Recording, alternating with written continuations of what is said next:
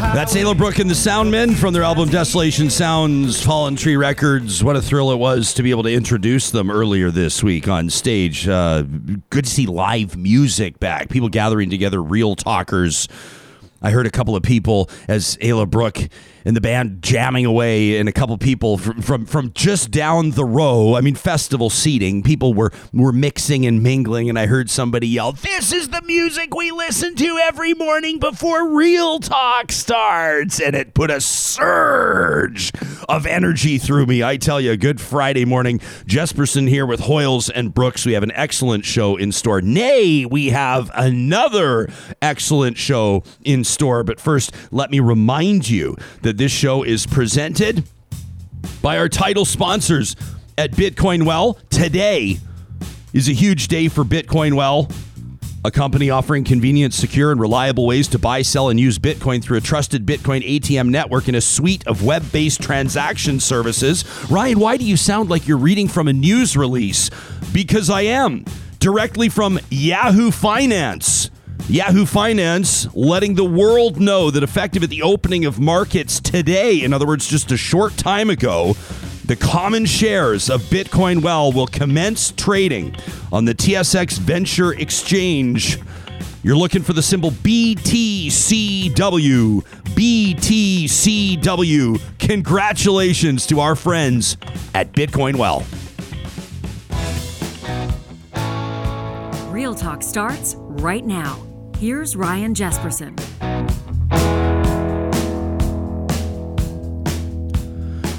Coming up in about 8 minutes' time, we're going to talk to Sarah Henderson from the BC Centre for Disease Control. I always like talking to people who have job titles that are way more impressive than ours. She is a specialist in environmental epidemiology, which I think is pretty darn cool. Dr. Henderson earned her PhD out of UBC. She's now the scientific director in environmental health services at the BC Centre for Disease Control. She, for almost 20 years, has been studying wildfire smoke and its health effects. She's also, by the way, an associate prof in the UBC School of Population and Public Health. So we're going to talk about wildfire smoke and the impact that it can have, or that it is having, on Canadians across the country. We'll take a look at some different jurisdictions, including some of those closer to where these wildfires are currently burning: BC, Alberta, Saskatchewan, into Manitoba. And then, of course, some of the residual or lingering effects impacting some of Canada's biggest population centers, including further east, Toronto, and the like. Sarah Henderson coming up in just a little bit. Our Real Talk Roundtable this Friday, you know, it's a Friday tradition, right around 9 o'clock Mountain, 11 o'clock Eastern, though we hate to be hemmed in by those types of rules. We're going to be talking about Indigenous artifacts in museums. Do they belong there or not? And if not, where? And by the way, should we even call them artifacts? Allison Pascal's going to join us. Allison's a curator at the Squamish-Lillooet Cultural Center out on the West Coast. Chelsea Vowel, a lecturer in the Native Studies program at the University of Alberta. Should be a great conversation. That's coming up in approximately half an hour's time. And then after we talk to those two, we're going to check in with a couple of physicians, an ER doc, Dr. Shazma Mithani, and an ICU doctor, Dr. Darren Markland.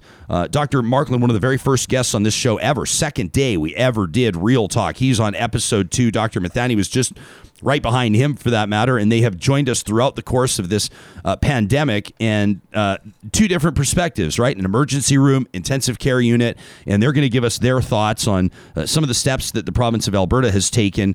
You may have heard that there's been some disagreement about whether or not Alberta's plan is a solid one, and so we're going to ask these two doctors. We want to talk to the experts, right? And people will say, well, what about Dr. Dina Hinshaw, Alberta's Chief Medical Officer of Health? She's an expert. You know, I had some people yesterday, a few people checked out our show yesterday, including our conversation with Dr. Ubaka Ogbogu. If you missed it, it was pure fire, and you must check it out. A couple of people were saying to me, hey, Ryan, you guys are pretty critical, especially Dr. Ogbogu, really critical of Dr. Dina Hinshaw. Whatever happened to listening to the experts? And I thought, you know, if you look around you, And if you pay attention, like if you're on social media, for example, and if you're not, that's why we're happy to be here, because we will bring these voices from these social media platforms and blast them out, right? We'll broadcast them out and we'll have these conversations. We'll expand on the 280 character notes that people post on Twitter. If you look at the experts en masse, physicians, not just in Alberta, but healthcare professionals across the country right now are going, what is going on in Alberta? Like, it doesn't make sense. And it's not just real talk, and it's not just over-caffeinated lefties, that it's not just people that can't stand Premier Jason Kenney that are chiming in on this. I mean, if you take a look at yesterday, if you look at what the biggest broadcast outlets in the country were talking about, it's this story. And so we'll continue to stick on it. And of course, a lot of times these conversations will rely a little bit on hindsight. And so we won't know the real impact of some of these decisions until weeks or even months from now. But at least right now, it makes sense to heed the warnings and to listen to the concerns and the reason behind the concerns from some of the smartest doctors across the country.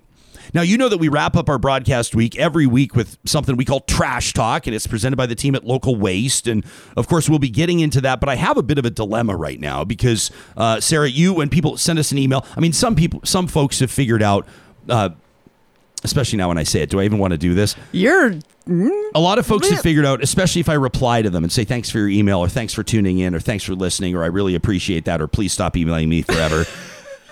They figured out that my email is ryan@ryanjesperson.com. They figured that out. People have figured that out. But what we strongly encourage you to do is to send emails to talk@ryanjesperson.com. That's the official email address of the show. And the reason why that's most important is because I lack a certain depth of organizational skill. And you, on the other hand, as our editorial producer, are quite strong in that department. That email address funnels to both of us. So I may have been hit with a bit of a double whammy yesterday with regards to email volume, but I think even you, I know with confidence, because I saw how many were sent to talk, I'm having a difficult time narrowing down, or I'm having a difficult time selecting, really, what's going to be in today's Trash Talk, because we were slammed with emails yesterday.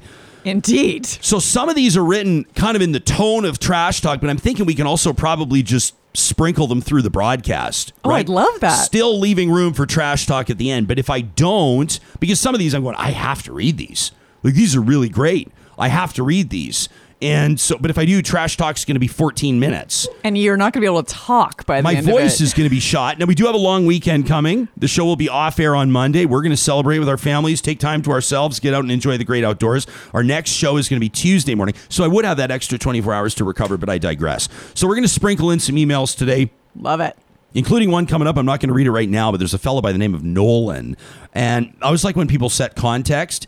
You know, they say if you're great storytellers, develop characters. You want to know the position from which someone is coming, right? The perspective from which someone writes. And Nolan opens, his subject line for his email, trying to make sense of public health decisions. And he opens, as an engineer. And I went, interesting. He ties the Alberta government's decision yesterday, the announcement Dr. Dina Hinshaw made 2 afternoons ago about basically, we're not talking no masks. We're talking like no contact tracing, no testing, no isolation if you're positive. A couple of my friends, by the way, think it's a great idea. One of them particularly smart. And so I'm going to put his questions. He's going to me, hey, Jesperson, how do you think we're ever going to achieve herd immunity if we don't do this? It's time to do this. And I said, I'll tell you what, pal, instead of me trying to pretend like I'm an epidemiologist, which I'm not, I'll put your question in front of the 2 doctors for them to go up one side and down the other. So that'll be coming up later in the show. But Nolan writes in, he says, as an engineer, and he compares the announcement made about Alberta and Alberta's new approach to, moving on to the Miami condo collapse. And it's a really interesting email. So that's coming up in just a little bit. So we got a lot of ground to cover on the show today. I also wanted to remind you that there's a big event coming up here in Edmonton. You know, this Edmonton World Triathlon, we're really excited to be part of this. You can check it out online at edmonton.triathlon.org. Of course, the Olympic Games are on right now. And you're going, well, how is this going to overlap, or how is this going to work when the World Triathlon Championship Finals touch down in Edmonton August 20th to 22nd? Well, get this, a ton of the Olympic athletes, many of the athletes that have competed in Tokyo's Olympics will be heading to Alberta's capital city to compete. It is the pinnacle international triathlon event. And Edmonton is one of 3 cities around the world to have held these world championships 3 different times. It's one of the reasons why Edmonton is known as Canada's triathlon city. Did you guys know that Edmonton has produced more Olympians than any other city in Canada? What? Yeah, that's a fact. Edmonton has produced more Olympians than any other city in Canada. That's wild. Very cool. So the organizers are excited to announce they will be welcoming fans and spectators down to the park for elite races to cheer on the best triathletes in the world. That goes Saturday, August 21st. Now, they want to ensure safety and distancing. Somebody's got to do it. So they've set up a booking system. They're going to be like, Jespo, could you keep the politics out of our ad read, please? It was subtle. It's not politics. It's not politics. It's not politics. It's public health. It's public health. Sarah is so excited for the World Triathlon Championships. I'm serious. I can't wait to check this out. You know why? Because watching these triathletes, it reminds me I need to get off my ass. These are like the fittest athletes in the world. When I say that now, someone's going to come at me, bro. But if not the triathletes, who's more fit than a triathlete? Seriously. And like they can do it on the land, they can do it in the water. I'm like, if I got out of the water at the beginning, I'd be like so thankful I didn't drown. And then they're like, now you got to ride your bike. I'm like, okay. And then you get off your bike and your muscle spasms and you're about to fall. And they're like, and now it's time to start running. Oh, jeez. If you'd rather just watch, like me, you can register today at edmonton.triathlon.org. Edmonton.triathlon.org to book your free seats in the prime viewing area. It's the 2021 World Triathlon Championship Finals, August 20th through 22nd at Horlack Park in beautiful Edmonton, Alberta. This is actually a pretty perfect segue, isn't it? Because you think of all the huffing and puffing and you think of what these athletes are going to be working through. You think of all of the health concerns that come with these wildfires. Now, of course, you've still got about 3 weeks until this happens, and a lot can happen in 3 weeks. But what do we really know about the impact that wildfires, in particular wildfire smoke, have on our bodies, have on our populations, in our cities, in our rural areas? Dr. Sarah Henderson is Scientific Director in Environmental Health Services at the BC Centre for Disease Control. She's been studying exactly what we're talking about for almost 20 years. She's also an associate professor in UBC's School of Population and Public Health. Doctor, welcome to Real Talk. Thanks for making time for us. Yeah, good morning, Ryan. Thanks for having me. Yeah, I look out our windows some mornings, or, typically if we're even sleeping with the windows open, you wake up and as you're laying in bed, you can smell it. It smells like 5 or 6 neighbors are having campfires all at the same time. This has kind of been the story of the last few weeks. What did it look like, feel like, smell like in your neck of the woods this morning? Well, I'm coming to you from Vancouver, and we haven't actually had a lot of smoke in our region this year. In other years, we've definitely had periods where smoke comes in from all over the place, but we've been lucky so far. So this is, you count your blessings to a certain degree, but we know that, across the country, in particular Western Canada, this has been a real issue. For starters, to set the scene here, do you think most people are aware? Do you think most people think about personal health impacts of wildfires? It's a really good question. I hear a lot of the time, oh, it's natural, it can't be bad for me. So I think there's a lot of perception that if it's natural fuels that are burning, the air pollution can't be harmful. I think that's changing more and more over time, especially as we have more fires and more big smoke events. But I am sometimes concerned that people don't take it seriously enough. What does taking it seriously look like? Yeah, taking it seriously means taking steps to reduce how much smoke you're breathing. Smoke causes the worst kind of air pollution that we ever see in Canada. We don't see that kind of pollution event from cars or from industry. It's only wildfire smoke. And the magnitude and the duration of these events, far outweighs any other type of air pollution we ever see. So it's really just taking some pretty simple set steps sometimes to reduce how much smoke you're breathing. staying indoors, using a portable air cleaner if you can, maybe wearing a mask outside. And a big one is not going exercising outside. I heard you were just talking about that triathlon. Yeah. When you're running a triathlon, you're breathing about 10 times more air than you are when you're sitting around on your ass like you and me.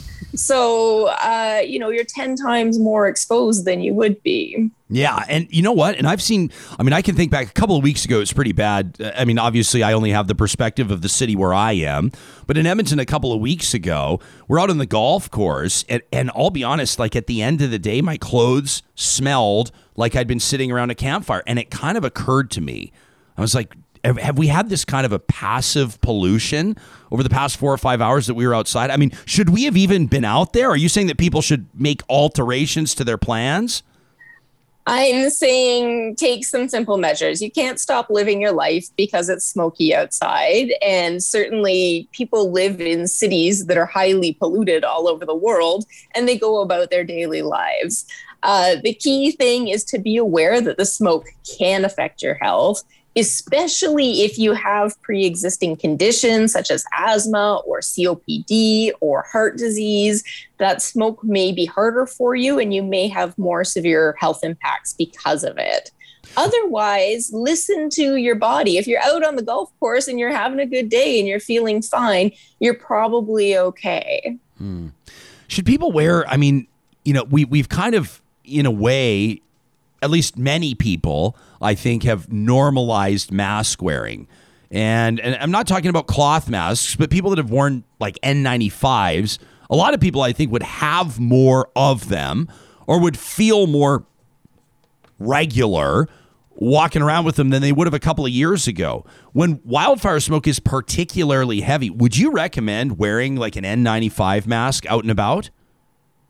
I do recommend it if you're finding that the smoke is getting to you, with the caveat that wearing a respirator like that can make breathing a little bit more labored. So if you find that you're wearing a respirator and you're having difficulty catching your breath, it's actually better to take the respirator off.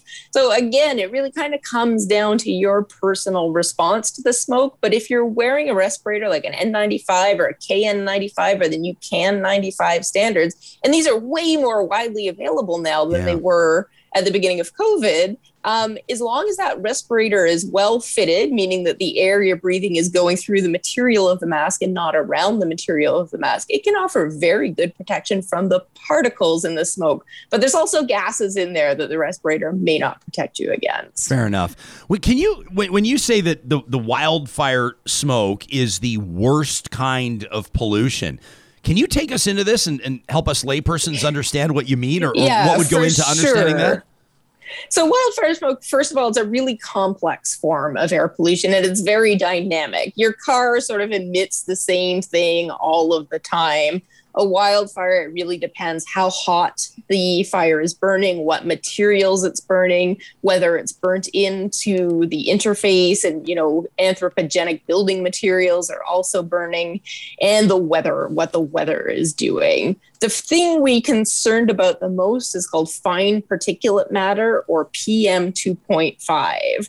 Now, under normal circumstances in Canada on a normal day, the PM 2.5 almost all the way across the country would be less than 15 micrograms per meter cubed. When it gets smoky, we can easily see 150 micrograms per meter cubed, sometimes 300 micrograms per meter cubed. So the air quality is 10 or 20 times worse than it normally is, with the caveat that we normally have excellent air quality in Canada. Does it matter in the context of air quality? And I mean, these scenarios are somewhat more rare. I mean, I think of the devastation that the community of Lytton experienced. I think of, for example, the 2,500 or so structures that were burned to the ground when Fort McMurray experienced its wildfire. We've seen that in Slave Lake and other Canadian communities. When you have like houses, building materials, insulation, shingles, glue, I mean, all the other stuff that's burning there, does that make a difference with regards to air quality, or are we splitting hairs here? It's a bit of both. yes, that makes a big difference. Those materials are going to create a more toxic kind of smoke than wildland fuels alone. On the other hand, usually when we have these severe wildfires, there's hundreds of thousands of acres of wildland that may be burned. So the smoke generated by the wildland will still be a far greater amount than the smoke generated by those anthropogenic materials. But we do need to be extra concerned when we know that buildings are burning and plastics are burning, because the smoke will be different.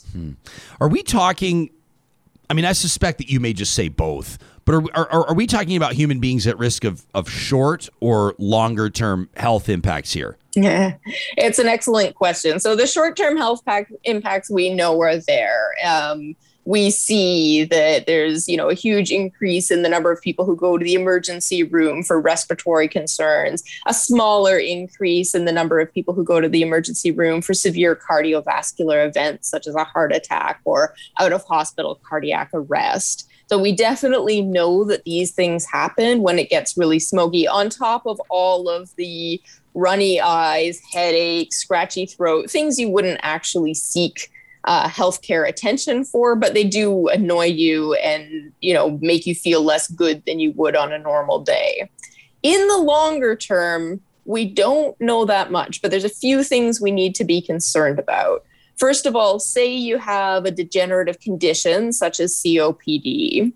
Maybe that smoke, if there's a lot of it in the summer, is going to degenerate your condition faster than it would have gone if the smoke hadn't have been there. So we certainly concerned about people with these chronic conditions. They may take a real hit during these smoky periods. We are also concerned about the developing fetus. So we know that if you're in the womb under really smoky conditions, your birth weight is likely to be a little bit less than it would have been if you weren't exposed to that smoke in the womb. There may be an increased risk of preterm birth. And that has kind of lifelong health implications. We also need to be really concerned about infants and children whose lungs are still developing. Your lungs aren't fully grown until you're fully grown. And especially in the very early years of life, they're growing really quickly. So there's a lot of opportunity for these exposures to cause damage that might actually affect your entire life. Finally, we know, if you live in a really polluted city, you are at higher risk of developing a chronic disease, and you're going to have a shorter life expectancy than if you live in a clean city. That's a little bit different, because if you live in a really polluted city, you're exposed to that pollution day in, day out, year in, year out. When we have wildfire smoke, we have these kind of big events, and then we get a few months, or hopefully several months, and maybe a couple of years between big events to recover. So we're not really sure that what we know about urban air pollution carries over for smoke pollution. Would it make a difference, or does it matter? Or let me rephrase, how significant is it, a child, a fetus in utero? Are we talking like first trimester, second trimester, third trimester? Is there an implication with regards to the stage of development and the susceptibility to impact from wildfire smoke? There seems to be, but not enough research yet to say that with certainty. So any exposure during pregnancy is something you want to try to protect yourself from, but it does seem that it's possible that the earlier exposures may have a bigger impact. We just need more research in this area. We're doing a big study in BC looking at all of the infants who were in utero during the really severe 2017 and 2018 wildfire seasons, because that's going to give us some really good information. We'll be looking at about 180,000 infants. Wow. You're taking part in that study? Yeah, I'm leading that study. You're leading that study. How can I ask? Yeah. How did that? I just find that really fascinating. How did that get on your radar?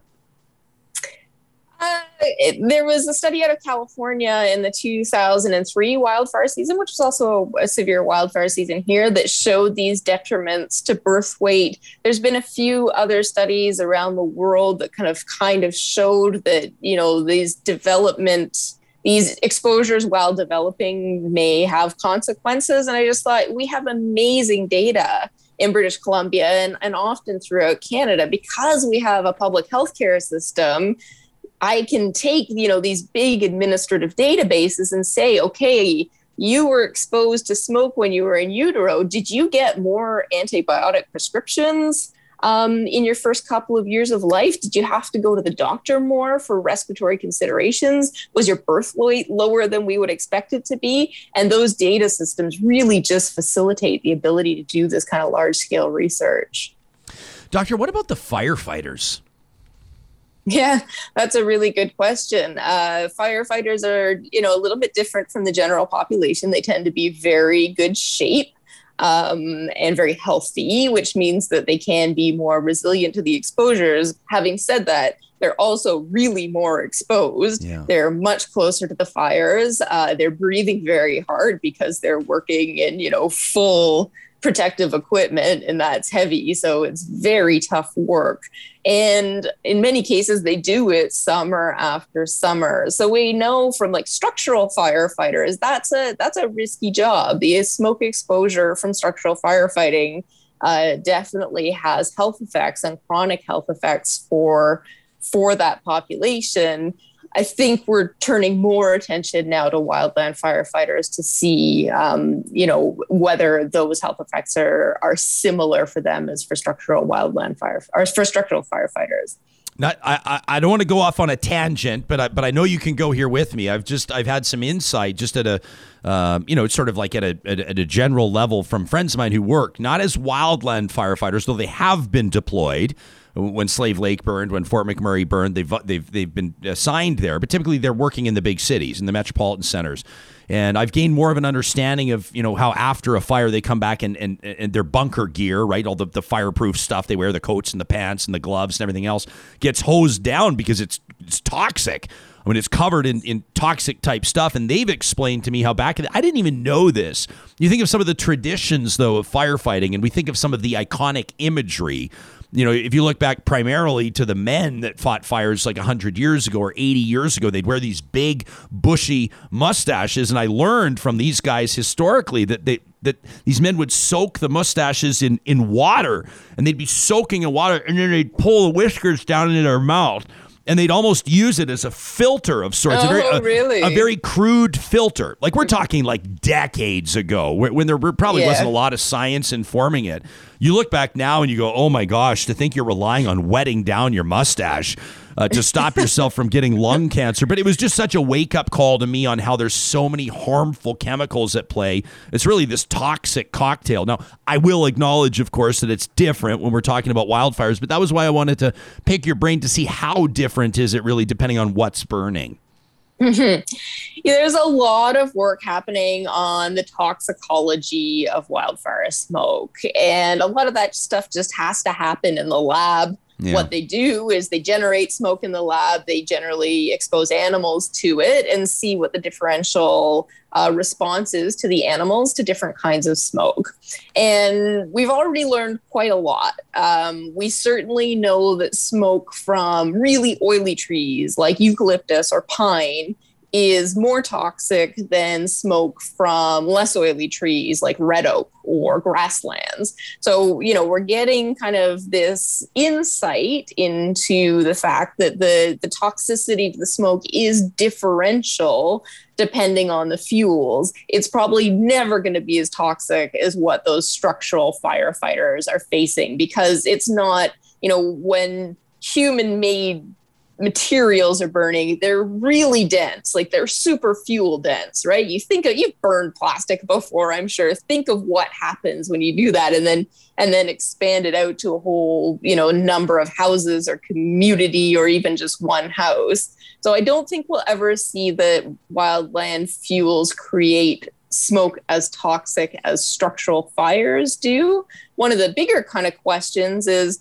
how does this compare to, diesel exhaust, which we know to be quite risky? How does it compare to gasoline exhaust? How does it compare to the emissions from an oil refinery? And I think that's going to take a while to sort out.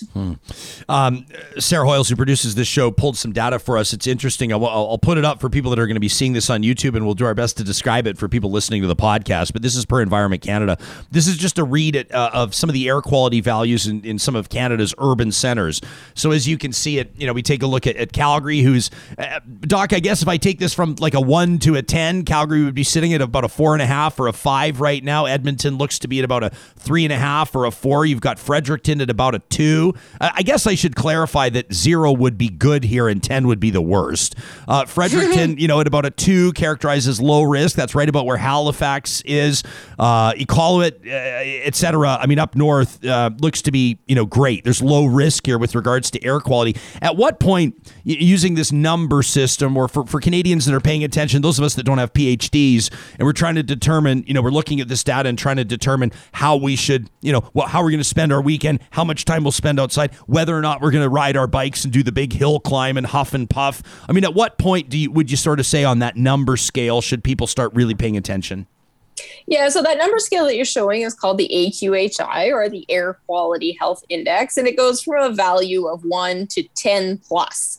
1 to 3 really means quite normal air quality conditions in Canada. Do what you're going to do.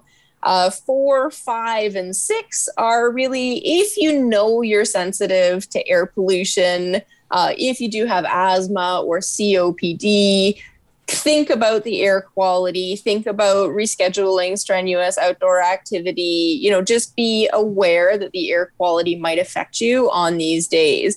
And then kind of when we get above 7, that's more of an indicator to everybody. The air quality is really not good today, and really listen to your body, see how you're feeling, and consider that when you're making these choices. And then I would say, like, 10 plus, don't go for the bike ride. Just don't do it. Yeah, no kidding. That's all I needed to hear, Doctor. No exercise this weekend for me. I promise you. I'm glad to give you that excuse. in the name of responsibility. Absolutely. Hey, we really appreciate your availability here. I'm just curious I'm just reading your CV here and how your career's gone. And I'm just particularly interested because I'm about to read an email from an engineer, and he's talking about the perspective of an engineer on public health decisions. And I note that you started your career working as an environmental engineer. You were working on pollution abatement and control, but then you switched your focus, earning your PhD out of UBC about 12 years ago in environmental epidemiology when you first became interested in the public health consequences of engineering decisions, which it caught my interest. What happened there? What was that light bulb moment for you? I've always been interested in the environment and helping to protect the environment, which is why I went into environmental engineering to begin with. I was doing some work abroad, and I came back and I got a job at UBC just to make some money because I didn't make a lot of money abroad. And it was looking at emissions from an oil refinery and how they affected the local community. And I'd been hired for the study because I had that background in engineering, and I was able to kind of understand the processes that were causing the pollution.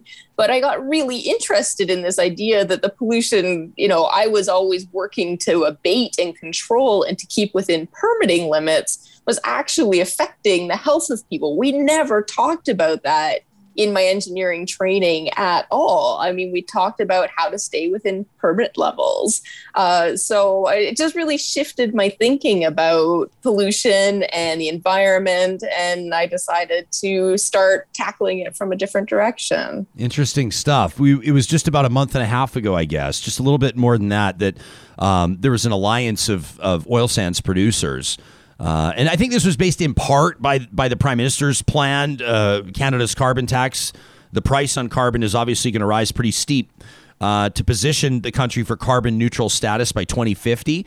And at the beginning of June, it was the second week of June, that Canadian Natural Resources, Cenovus, Imperial, MEG Energy, and Suncor, I mean, these are the giants of industry, in Alberta's oil sands, announced that they're forming this alliance to achieve net zero greenhouse gas emissions from their operations by 2050. We talked to energy journalist Markham Hislop about this last week, and his piece, his op-ed, he detailed for us. He said that's not enough.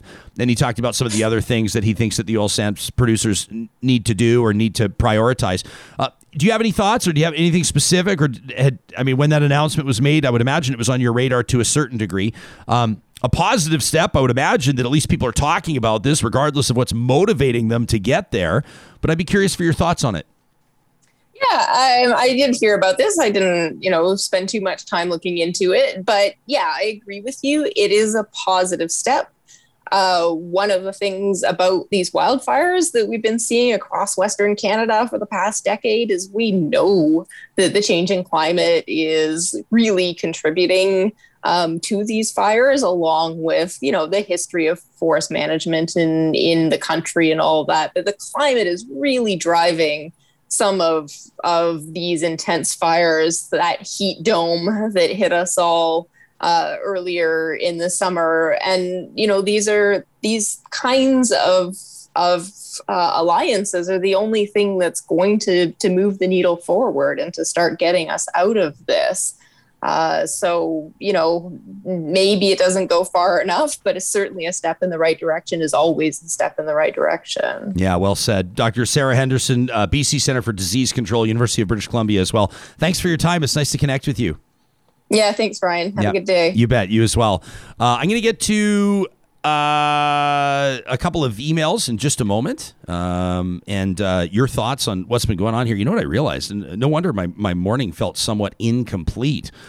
Typically, I have our broadcast up, our live YouTube stream open on my screen. And I've just realized I felt this void, and I wasn't sure what it was. And I realized I hadn't even checked the live chat yet. What? What is even going on? What is wrong with me? Somebody has a case of the... No, wait a minute. A case of the Fridays. You're probably right. 1 foot out the door on a long weekend. No, I'm here for the whole show, everyone. And we hope that you are too. But I'd be curious to know where you're at on this. And, for example, Deborah writes, she says, yesterday I fell asleep in the afternoon. I woke up coughing.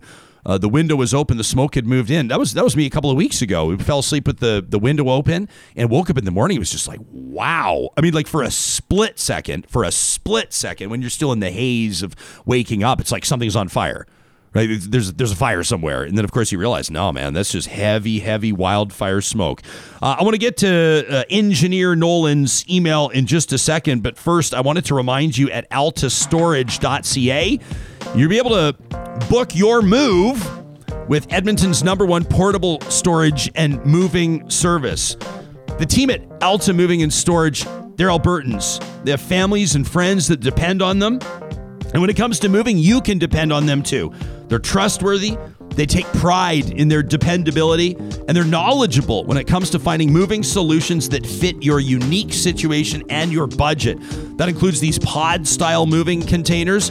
Gone are the days of the big 18-wheel moving truck sitting outside your house, hurrying you, rushing you through the process. It's not going to do anything to dial back the stress you're already feeling when it comes to moving. They take care of as much as you need when you need it. They're Albertans. Let's move together. Check out Alta Moving and Storage online today at altastorage.ca. You can link to them through the sponsors tab at ryanjesperson.com. And make sure you let them know that you heard about them on Real Talk.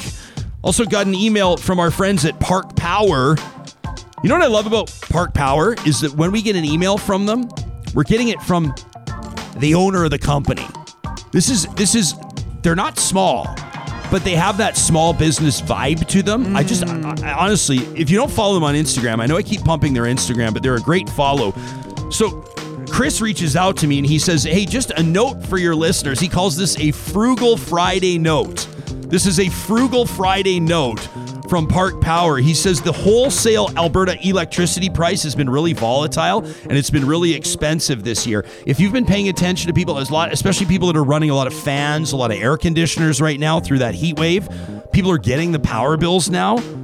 I saw somebody online the other day that said, we've got this tiny little modest bungalow. Their power bill is $550 last month. That is way out. Now, someone living in a 6,000 square foot palace is going to go $550. That sounds pretty good. That's a bargain basement deal. But for that was great. That was like 1940s. So I says, hey, man. So I says to the guy. But a lot of people are paying more right now to keep the house cool, and that means that the wholesale Alberta electricity prices is turning into really expensive bills for people. He says your listeners, when it comes to a variable rate or the regulated rate option, that RRO, will have noticed that power bills are higher than they were in past. Chris says these expensive bills present a great opportunity for consumers to look at their bills and consider protecting themselves from price volatility by switching to a fixed rate offering. Park Power is currently offering flexible fixed rates for electricity on 1 and 3 year terms. So it gives you peace of mind, but you're never locked in, by the way. You can switch your rate or cancel anytime. So you got a ton of options at parkpower.ca, and don't forget, when you take your business over there for electricity and natural gas, if you use the promo code 2021-Real Talk, you're going to save $70 off your first bill. We also wanted to give a shout out to the teams at when it comes to Grand Dog Essentials offerings, the quality raw food. I know I talk a lot about the raw food that our dogs are eating, but I maybe don't talk enough about the supplements that they have. As you can see, they have alternative protein options. You'll see it on their website, granddog.ca. The supplements, probiotics, natural digestive enzymes. They've got a green eggs supplement for joint and mobility support.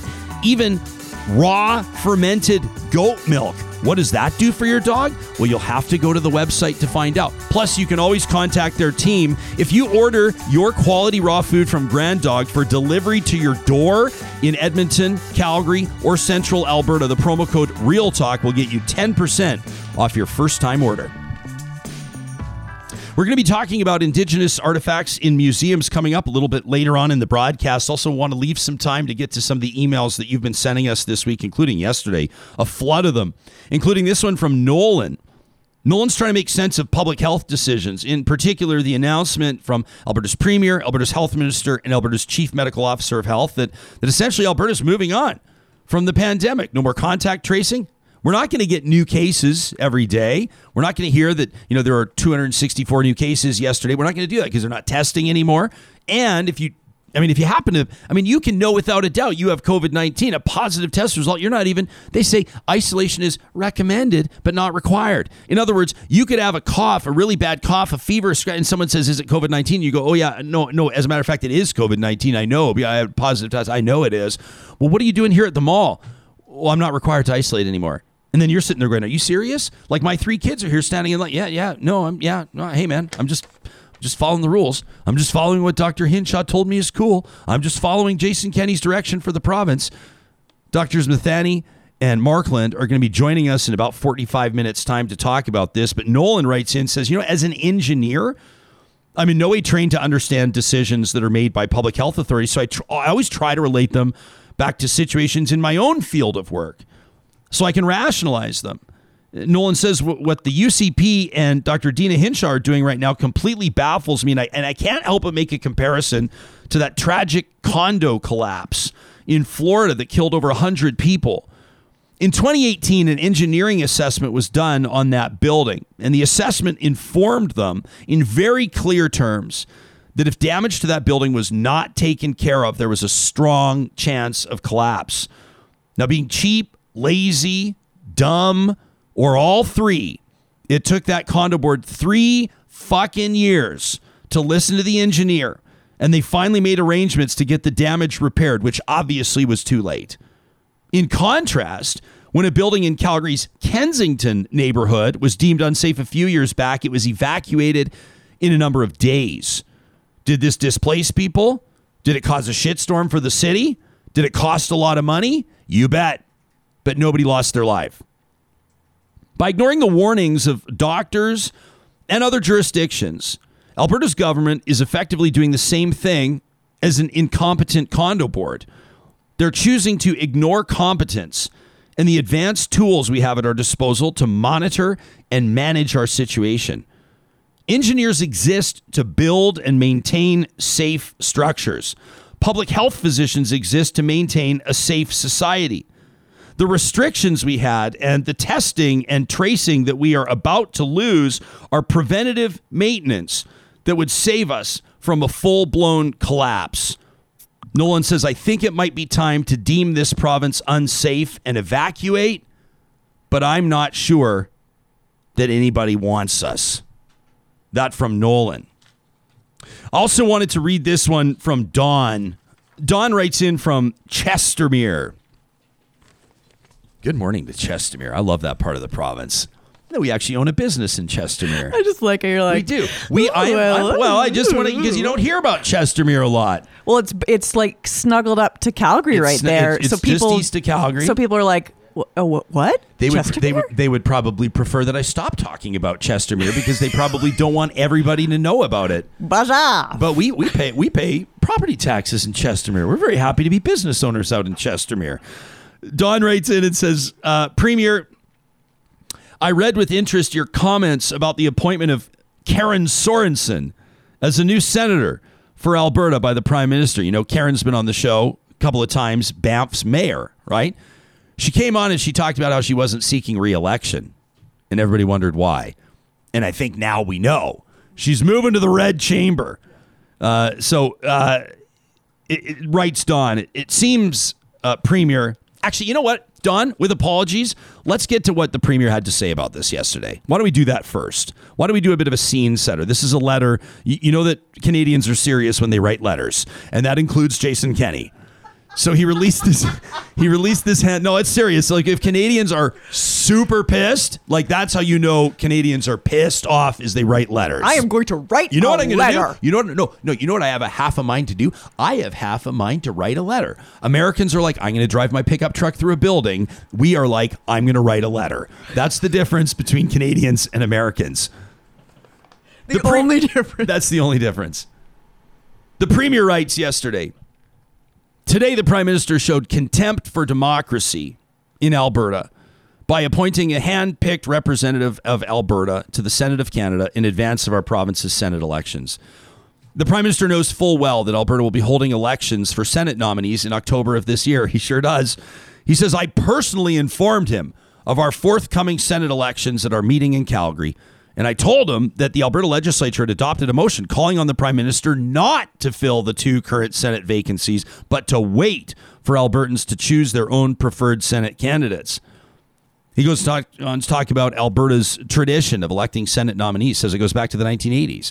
We've had 4 Senate elections, 5 nominees to the Senate selected by Albertans went on to be appointed and to represent Albertans in Parliament democratically. It includes Doug Black, who we've spoken with before on this show. The Premier says the Prime Minister's decision shows contempt for democratic decision-making and for Alberta voters in particular. As a forum for representation of regional interests, the Senate plays a vital role in our federation. It's essential that senators have a mandate from Albertans to ensure they actually defend our vital economic interests, as elected Senators Scott Tannis and Doug Black did in defending Alberta from federal intrusion when it comes to developing resources by fighting the Bill C-69 and the tanker ban C-48.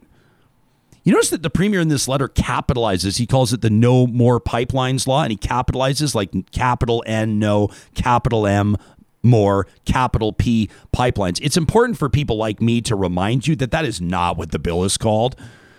Just because a couple of the Premier's issues managers have started to apply and affix their own names to federal bills doesn't make them so. That's not the name of the bill. And don't let anybody fool you or gaslight you or trick you into believing that that's what it was called. Concludes Alberta's Premier, sadly, the Prime Minister's decision to snub his nose at Alberta's democratic tradition is part of a pattern of flippantly disregarding our province's demands for a fair deal in the Canadian Federation and the desire of Albertans for democratic accountability. And then he signs it off, Jason Kenney. It's hard to imagine why the Prime Minister wouldn't give a flying fuck what Jason Kenney thinks about anything, isn't it? The way that Kenney is just so diplomatic and respectful. Decorum, really. What I would have loved to know is like what's going, like Justin Trudeau, and I'm not a huge Trudeau guy. It's funny because this is what the Premier will try to paint me as or anybody else, right? Is if you point out how ridiculous Jason Kenney is in dealing with other people and how there's no way he would understand how to work with others or actually use diplomacy to achieve or further Alberta's interests, right? He just picks fights. He's really great at being a prick. And when you take a look at this, and I just wonder, so like the prime minister's got this he kind of has this pursed lip kind of a look that he just sits there and he smiles, and you see it. You saw it when he would shake hands with Donald Trump. You see it when he meets with Jason Kenney, right? That look. And I can imagine that when Jason Kenney writes, I personally informed the prime minister about this, right? And I told him that, and I demanded this.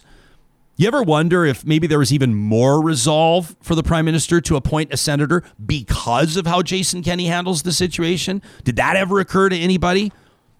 Back to Don's email.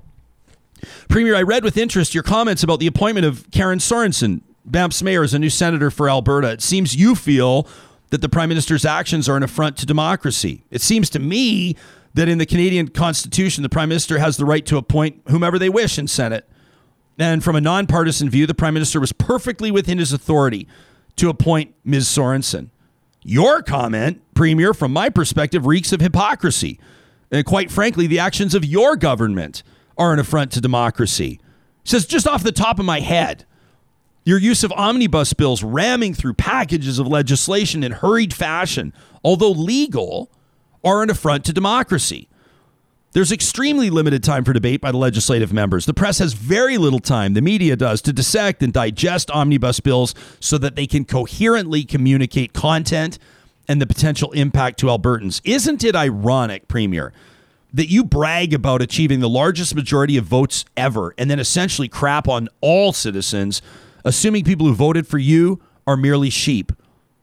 A second obvious practice was using the pandemic as an excuse to limit debate and discussion, to boil things down to committees. In addition, the actual number of days in debate and sitting, extremely limited. In my mind, with what you and your cabinet are being paid, you should have been in session all summer to ensure the practice of real democracy. You are nothing but a hypocrite, writes Don. Take your shot at the prime minister, but realize that like most of your actions, you avoid real issues in Alberta. You enjoy distracting Albertans. Another truck tweet from the Premier, by the way, yesterday. Another tweet about trucks yesterday by the Premier. Don says you're distracting Albertans with political theater. Your referendums essentially are a waste of money. Equalization as it stands, to which you designed and agreed to, will not change. And regarding daylight savings time, you may recall WestJet, your good friends, got pretty uptight with potential changes to daylight savings times just a short while ago. My, how we forget. An affront to democracy? Premier, look in the mirror. That from Dawn in Chestermere. We're going to be talking about Indigenous artifacts and museums in just a moment. Of course, these conversations do not happen on this show without the amazing support of our partners. And that includes the team at Westworld Computers. This studio runs every morning because we've got the hardware and the horsepower to make it happen. That includes the iMac there on Sam's desk. It includes the MacBook Pros on Sarah's desk and mine, the iPad in front of me, the iPhone I'm on, and everything else. Not even to mention things like Sam's taught me to say really cool words like Thunderdock. Thunderbolt Dock. Thunderbolt Dock. Yeah. That's why we have a technical producer. Although I like the concept of a Thunderdock. Thunderdock. That's a really cool. Actually, that's a great band name. It is, yeah. You know, have you heard the new tune from Thunderdock? Keep it going. Keep it going. Westworld Computers will not sell you Thunderdocks, but they will sell you Thunderbolt docks. Don't ask me what they do. All I know is that I'm here because it's working. You can learn more, you can shop, you can book your service appointment online at westworld.ca. If you're looking to get in the market, a new SUV, now's a great time to buy. The 2021 Jeep lineup looks absolutely fabulous, including that beautiful Grand Wagoneer. This is their re-entry into the luxury, full-size SUV market. If you're looking at an Escalade right now, hang tight. You want bang for buck, the Jeep Grand Wagoneer is upon us. Plus the Grand Cherokee L. This is the first one with the third row of seating, essentially the 7-seat Grand Cherokee. You'll find the best selection in the province at Sherwood and St. Albert Dodge. Also, big shout out to the team at Kubi Energy. We want to remind you that while their teams are hard at work right now, putting in solar in industrial, commercial, and residential applications, they're getting ready for one more. That's right, because the Real Talk Net Zero Solar Contest, the voting is underway, and you, Real Talkers, are the ones that are going to choose who it is that wins that free solar install. Here's your call to action. Go to ryanjesperson.com. Click on the question of the week if you haven't done it already. By the way, hundreds of you have already, and we're thrilled about it. Tell us how you feel about solar. A few questions. We're reading the room on sustainable energy and where you're at with maybe considering that step for yourself. The final 4 slides of the question of the week, the whole thing's going to take you 2.5 or 3 minutes. The final 4 slides tell you the stories of each of our 3 finalists, and then you decide who you're going to cast a vote for. On Tuesday morning, our first show back after the long weekend, we will unveil our winner. Somebody is going net zero, or as close as we can get them, absolutely free with no cost to them. And you're the ones casting the vote. All of this presented by our good friends at Kubi Energy. How much do we know? I mean, how much are we talking about the Indigenous artifacts that we see in museums? No matter which part of the country you're from, there's a chance that there's a museum near you that features artifacts from Indigenous cultures. We wanted to dig into this, to really maybe have a conversation that hasn't been had publicly, and to get us thinking about another angle on reconciliation. We've promised you real talk on this, and we're making good on that this morning.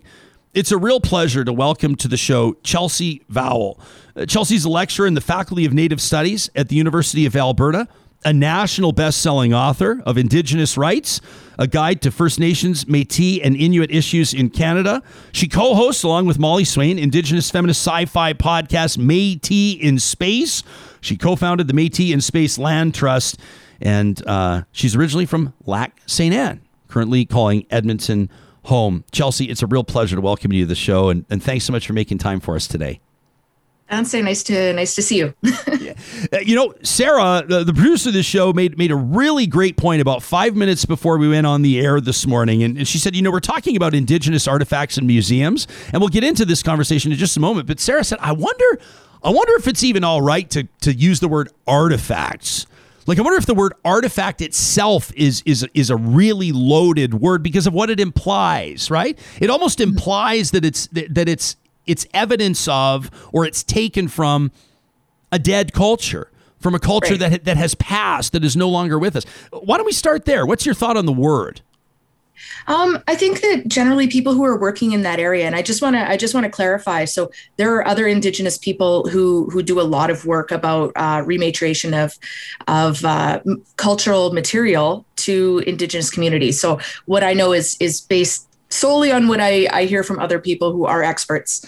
But yeah, most of the time people are talking about, material culture. So these are items that belong to cultures that are still living. And just like any culture, we have things that we can look at that are from the past, that are still linked to the practices that we have today. So talking about them as artifacts, maybe not everybody's going to object to that. But yeah, the idea of placing Indigenous peoples in the past is inherently problematic. You're going to be teaching this fall, my understanding, and correct me if I'm inaccurate on this, but at the University of Alberta, Native Studies, so NS 111, Contemporary Perspectives in Indigenous Studies. And my understanding is that this is essentially kind of a survey or an overlay of current issues affecting Indigenous people in Canada and their efforts to confront colonial relationships with and within Canadian society. Is this an example, what we're talking about here today, would this be an example of an angle that you might explore with your students at the U of A as part of this course? Absolutely. Just there are so many issues with the kinds of materials that we do find in museums. So in many cases, the things that you see there, particularly items that were made by women, tend to be like not labeled as who did it. It's always anonymous. Nobody names the women who made these items. Quite often these pieces of material culture are mislabeled by nation. We're not really sure which nation they come from because certain nations, the Métis, Anishinaabe, and Cree in particular tend to share a lot of floral motifs. So when people find these pieces of material culture, they just they're like, well, this they'll call it woodland style or whatever, but we're not getting that specificity. And in some cases, people go into museums and find items that they know their relations made, because when particularly Indigenous women, when they bead, when they do embroidery, these kinds of things, there are specific patterns that people can recognize that tell you the story of which community they're from. And so, imagine going in there and seeing something that you're certain your great-great-grandmother made and having it labeled as anonymous and possibly mislabeled by nation. So these kinds of things sort of further the erasure of Indigenous peoples who are still living, who still have connection to these pieces of material culture. And absolutely, we need to talk about that. Chelsea, I want to integrate some of the comments here from the people in our live chat that show up to participate in this with us every single morning. And Kim says, hang on, did she say rematriation? Kim says, I've never heard the word before. And she says, I can guess the meaning, but I'd be curious to know the actual meaning. Right. So rematriation is a term that basically comes from grassroots movements. It's an attempt to distance oneself from, patriarchal society. And it gestures to the fact that many Indigenous nations are matriarchal. So it's a bit of a play on words there. And I don't know. I tend to use it quite a bit. Yeah, well, that's great. So we're getting a whole bunch of people that are making comments on things that they have seen in museums. Mark, for example, who watches us from Utah every morning, says, it's always bothered me when I see medicine bundles in museums. But then Brenda says, to be honest, I've learned a ton from Indigenous exhibitions in museums. So where do you land with regards to what's respectful, what's appropriate? I mean, what would you say? Well, I mean, in general, these kinds of things need to be curated, in consultation with Indigenous peoples from whom the material culture comes, right? Nobody can teach you more about any of these things than the people that made them or the people from whose culture they come.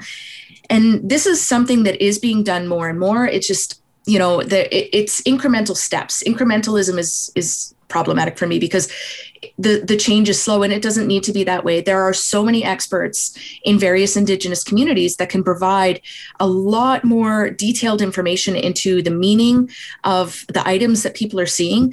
Sometimes what's being presented is inaccurate or not the full story. And, there's no reason for that because, again, the expertise is there. So what is respectful is letting Indigenous peoples tell our own stories and make decisions about what should be on display and what should not be on display. Medicine bundles, for example, it's kind of complicated because medicine bundles are, without going into anything that's sort of sacred and that I shouldn't be sharing, medicine bundles carry with them obligations and responsibilities for the people who are caring for them. They are meant to be cared for continually, not just sort of placed there and left to gather dust. And so who takes on that responsibility when those things are placed into museums? Are communities being given access to pay their respects and to fulfill their obligations or not? And some of those things, I know that there's, on the other hand, some people will say, well, just give everything back. But also that's not always appropriate. Sometimes, again, if you have an item that carries with it an obligation to care for it, you can't just throw it to the community and say, okay, now it's your problem.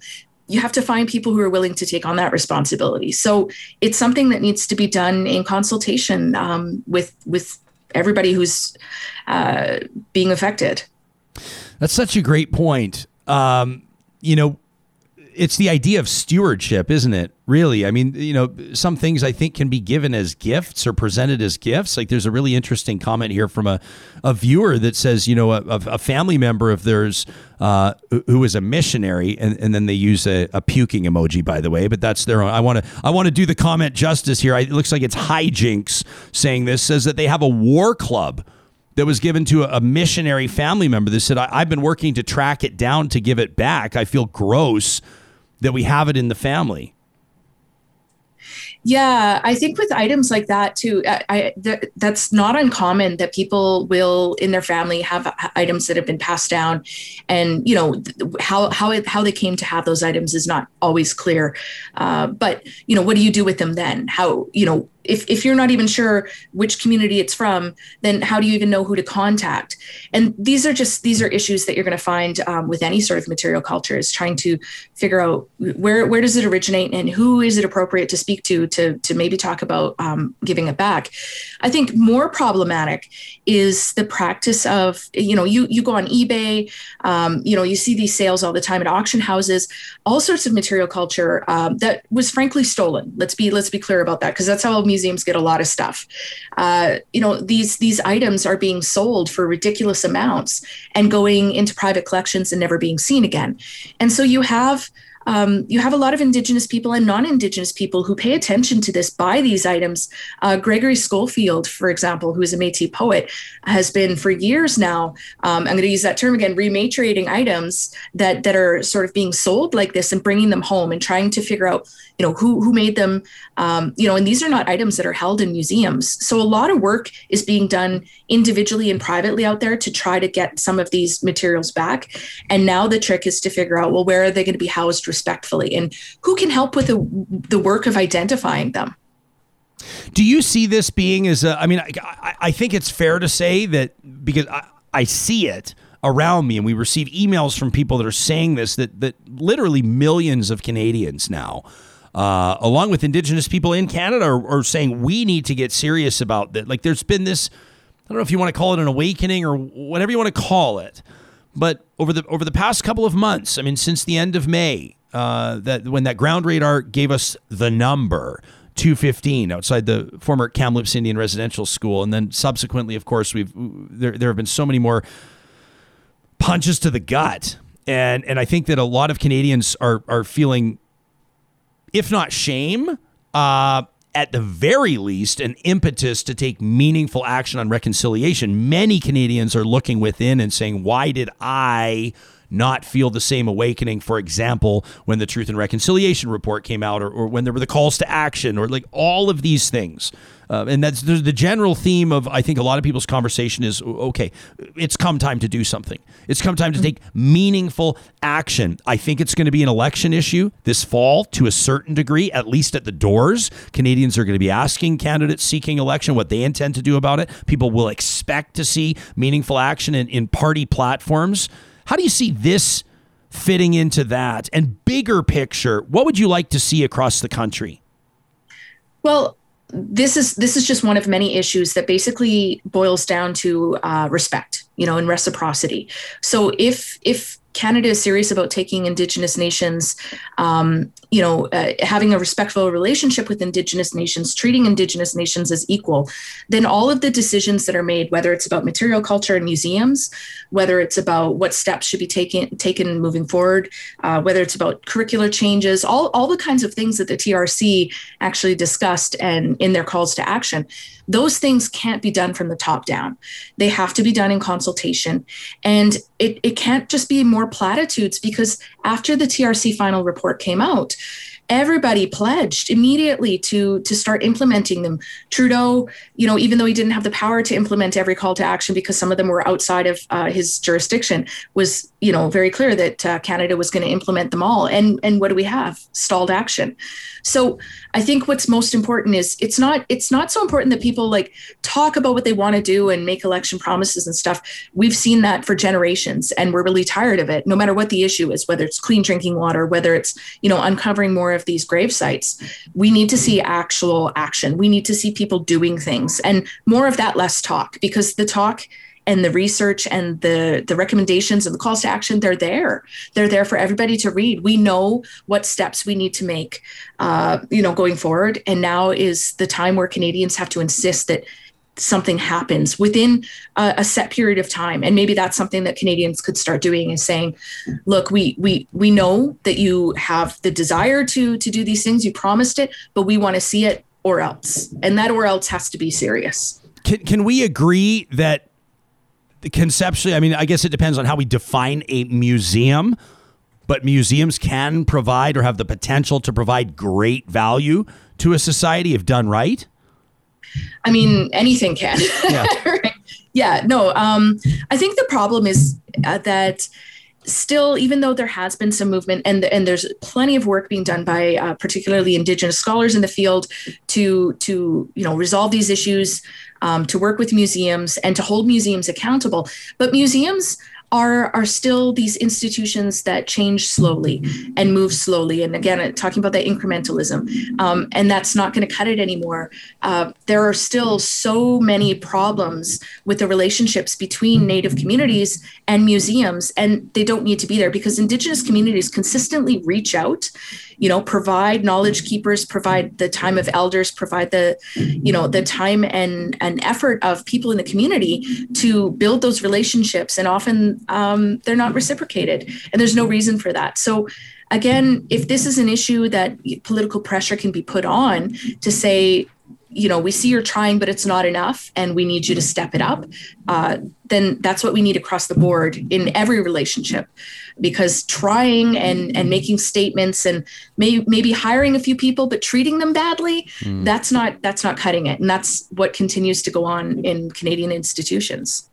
Did you have, this isn't totally related, but I have you here and I have to ask you, did you see this story reported by Bethany Lindsay from the CBC about how a whole bunch of museum and art gallery shops were duped by this fake Indigenous carver? Did you see this? I mean, galleries in Whistler, Vancouver. It was actually the story actually started in Alberta when somebody questioned this Harvey John, this pseudonym. People believed that they were buying these pieces. These pieces are hundreds, if not thousands of dollars by this person, Harvey John. The person exists. They're not named Harvey John, and they're certainly not a Haida carver as they purported to be. It to me, I mean, it's a shocking story, and Bethany does a great job getting into it. People can read it at cbc.ca. It talks about the guy, the art dealer out of Langley, BC, says that he realized this himself several years ago, and now he's eating crow and trying to apologize to everybody. And he says, I knew he wasn't a Haida carver, but I knew it was his livelihood, and so I kind of went along with it because I didn't want to put somebody out of work. And he's coming up with these really horrible excuses as to why he did it. But it got me thinking, actually, bigger picture, which is stuff we've known, which is going on all over the place, which is, fake headdresses, fake moccasins, fake other, whatever, I don't know if you call them artifacts, but certainly collectibles. Yes. A lot of times they're being manufactured overseas and brought over. I mean, we could really go down some different avenues here in talking about this. Yeah. Well, I mean, art fraud is not a new issue. So I think people are going to step into, doing that to make a profit anytime they can.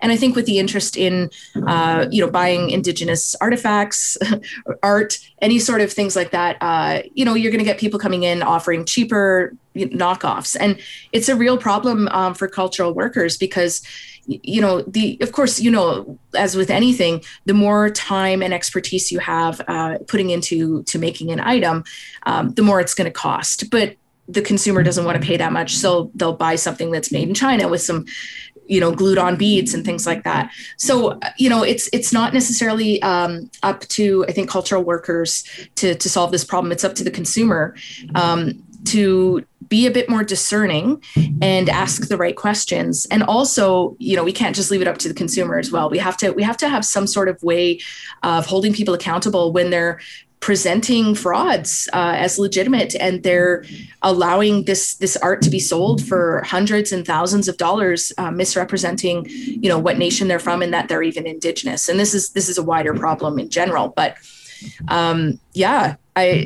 what can you do in the States? There's an Indian Arts and Crafts Act. You cannot sell something and say that you're from a specific Indigenous nation unless you are, or you can risk fines. And that has been definitely something that people have talked about here in Canada. Whether or not that's appropriate, whether or not that would perhaps violate the right of non-status people to produce their own cultural items, that's something that we have to talk about. But this is a discussion that I think if we keep having, people are going to have more information and make better choices about the purchases that they're making. Yeah. Erin Brillen deserves credit for making the discovery. She's a Haida Cree fashion designer. People can check out her work at Totem Design House. And she was the one that noticed the listing from an art shop out of Alberta that described this so-called Harvey John's work as original Haida carvings. And she posted, people can check out her Facebook group. It's a group devoted to exposing fraudulent Indigenous art. And she said in her interview with the CBC, she said, I knew instantly that this was not art done by a Haida person. It was not Haida designed in any way, shape, or form. And she says, I knew that the surname John is not a Haida last name. I feel sick. I mean, number one, I think for the people, many people, if not most of them, would have been collecting this in good faith, obviously believing that they were supporting an Indigenous artist. And I can't even imagine how I would feel had that been hanging on my wall for the last 5 years. And then you find out that it's BS. Right. And it does take money away from actual Indigenous artists. But here's the thing is people sort of forget how small our communities are, so I don't know why they think they can get away with it. And honestly, I think it's ignorance because, of course, if you are an expert in a particular style of art, it is going to take one glance. I mean, I would in no way say that I'm an expert in these things, but I can go into museums and I can tell even just roughly, where something comes from. Like this is Blackfoot versus Cree, versus, Dene. Those things are very obvious, even to a fairly untrained eye like mine. But if you're an expert, yeah, you're going to notice that. And again, we know who the people are in our nations. Like it can come down to surnames, it can come down to people asking questions. Hey, have you heard of this guy? And nobody's heard of him. So how can he say he's from our community? These conversations are happening all the time in the background. So I'm not sure why people keep thinking they're going to get away with it. That's the thing. It's so brazen. It's just like, yes. What were you, how long did you think you were going to get away with this? That's the thing that just blows my mind. Chelsea, what have you seen with regards to an uptick of interest in the Faculty of Native Studies and some of the programming and studies that are available at the University of Alberta? I know. Let me just say that the now Emmy Award-winning Dan Levy's public statement of interest and his participation in that free course, I think spurred a lot of it. At least what it did was it shone a huge spotlight on it. And I know several friends of mine, people close to me, have either completed the course or are currently taking it. What's that been like for you from your perspective as an associate professor there? Oh, it's amazing to watch. It's really heartening because, yes, I think it was something like the enrollment went up by 20,000, in a couple days when Dan started posting about it. And what I really liked about it, too, is that he had Instagram conversations with professors and experts as he was going through the materials. So it was sort of this deeper involvement with the materials that he was able to sort of pass on to people that were interested. And that sort of thing, I think, is very exciting. And there's another surge in enrollment. It's the Indigenous Canada, massive open online course. And quite a few people are looking into that now because of all the discoveries of mass graves at residential schools. I think what you talked about earlier is people are definitely asking themselves, well, why didn't I pay attention when the TRC was happening? And now, these are children. It's really hard to sort of just push it aside and not think about it. And so I think it's sort of, pricking the conscience of a lot of Canadians, and they're trying to find out more information. So in the era where everybody's telling you to just Google it, and a lot of the information that you find on Google is inaccurate, being able to go to a course like this that is a survey course is an incredibly important starting point to get us beyond these really basic conversations that we've been having, again, for generations. Because the goal here is to stop asking about, do First Nations pay taxes and do you get free housing and these kinds of things that come up all the time. And let's actually start talking about how we're going to live together in these lands in an era where climate change is, it affects us all. It's something we're all worried about. We're all worried about sort of the political landscape. What is it doing for us? Does it work for all of us? Does it work for any of us?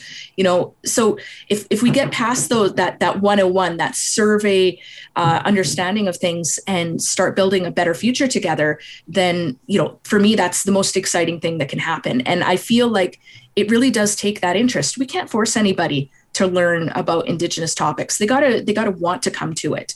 And I'm seeing that a bit more right now. And yeah, so it does fill me with a bit of hope.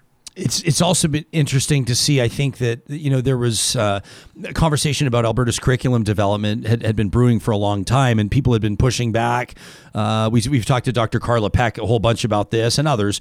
But I've seen that the focus has started to narrow in a good way. Let me say it started to hone in on Indigenous issues, history, and understanding contained in that curriculum. There are a lot of other issues around it. We could talk about, like math or other elements of the social studies curriculum or whatever.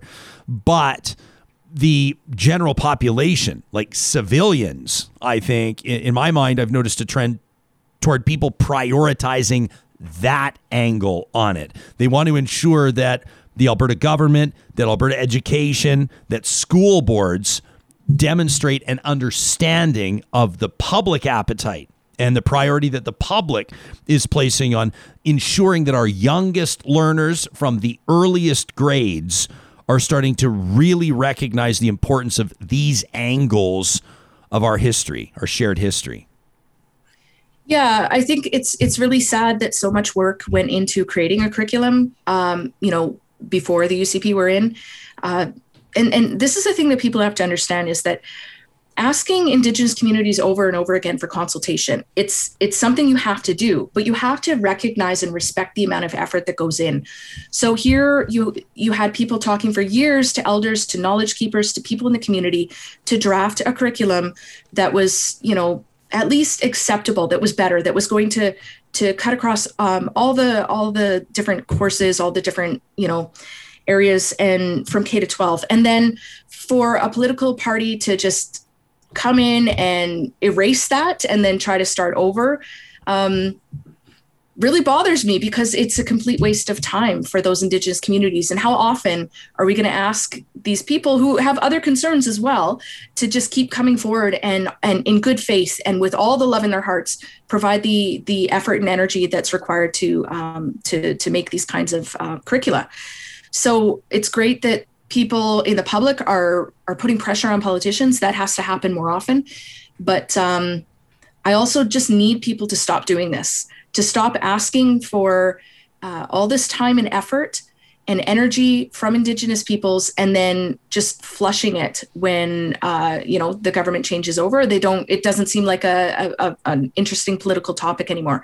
And I mean, this is everything. This is every single time that Canada comes to talk to Indigenous nations about the environment, about specific community needs, about museums, all of this. We're talking generations of consultations and dialogues with so much effort being put in that just are forgotten about or ignored. And then we do it again. That cycle has to be broken because frankly, it's quite abusive. Yeah. Chelsea, thanks so much for giving us so much to think about. I appreciate this. I want to mention again your book, Indigenous Rights, A Guide to First Nations, Métis, and Inuit Issues in Canada. It's a national best-selling book. Also, your podcast, Métis in Space. And of course, people can learn more by checking out the university's website. You're a lecturer in the Faculty of Native Studies at the University of Alberta. It's been great to be able to tap into your expertise. We appreciate you sharing your perspective, and I wish you a good weekend. Thank you, Chelsea. Beautiful. Online, we've got, in part of our comments, Randy Thunderhorse says, it's crazy to me that you can find Indigenous medicines for sale on Etsy and Amazon. Randy says, I grew up in a medicine family. My mom, Kukum, Musum have taught us the medicine is to give to those in need. Janice says, I hate that our work, even in ribbon skirts and moccasins, are being mass produced by non-Indigenous people selling them at farmers markets. This is just something I think these conversations are good to have, just to even be able to remind her. That story of that the fake art is, I was reading that. I'm going, my first thing is like, who is this person? That is, I don't want to say gutsy, because gutsy is kind of a compliment. I don't mean it as a compliment. It's brazen, that's for sure, to think you're going to get away with this. You imagine, or you wonder who knew what and when, right? Art dealers. If you're an art dealer that were selling this in good faith, you'd be mortified because your reputation, of course, is going to be impacted by this. Those that knew and continued to sell it, that's an entirely different story. But fascinating stuff. But I like conversations like this with Chelsea. It'll make us think. Even the comment there about stuff for sale at farmers markets is one question. Who made this? Where's this from? What's your story? Here is a vendor selling it. Do you?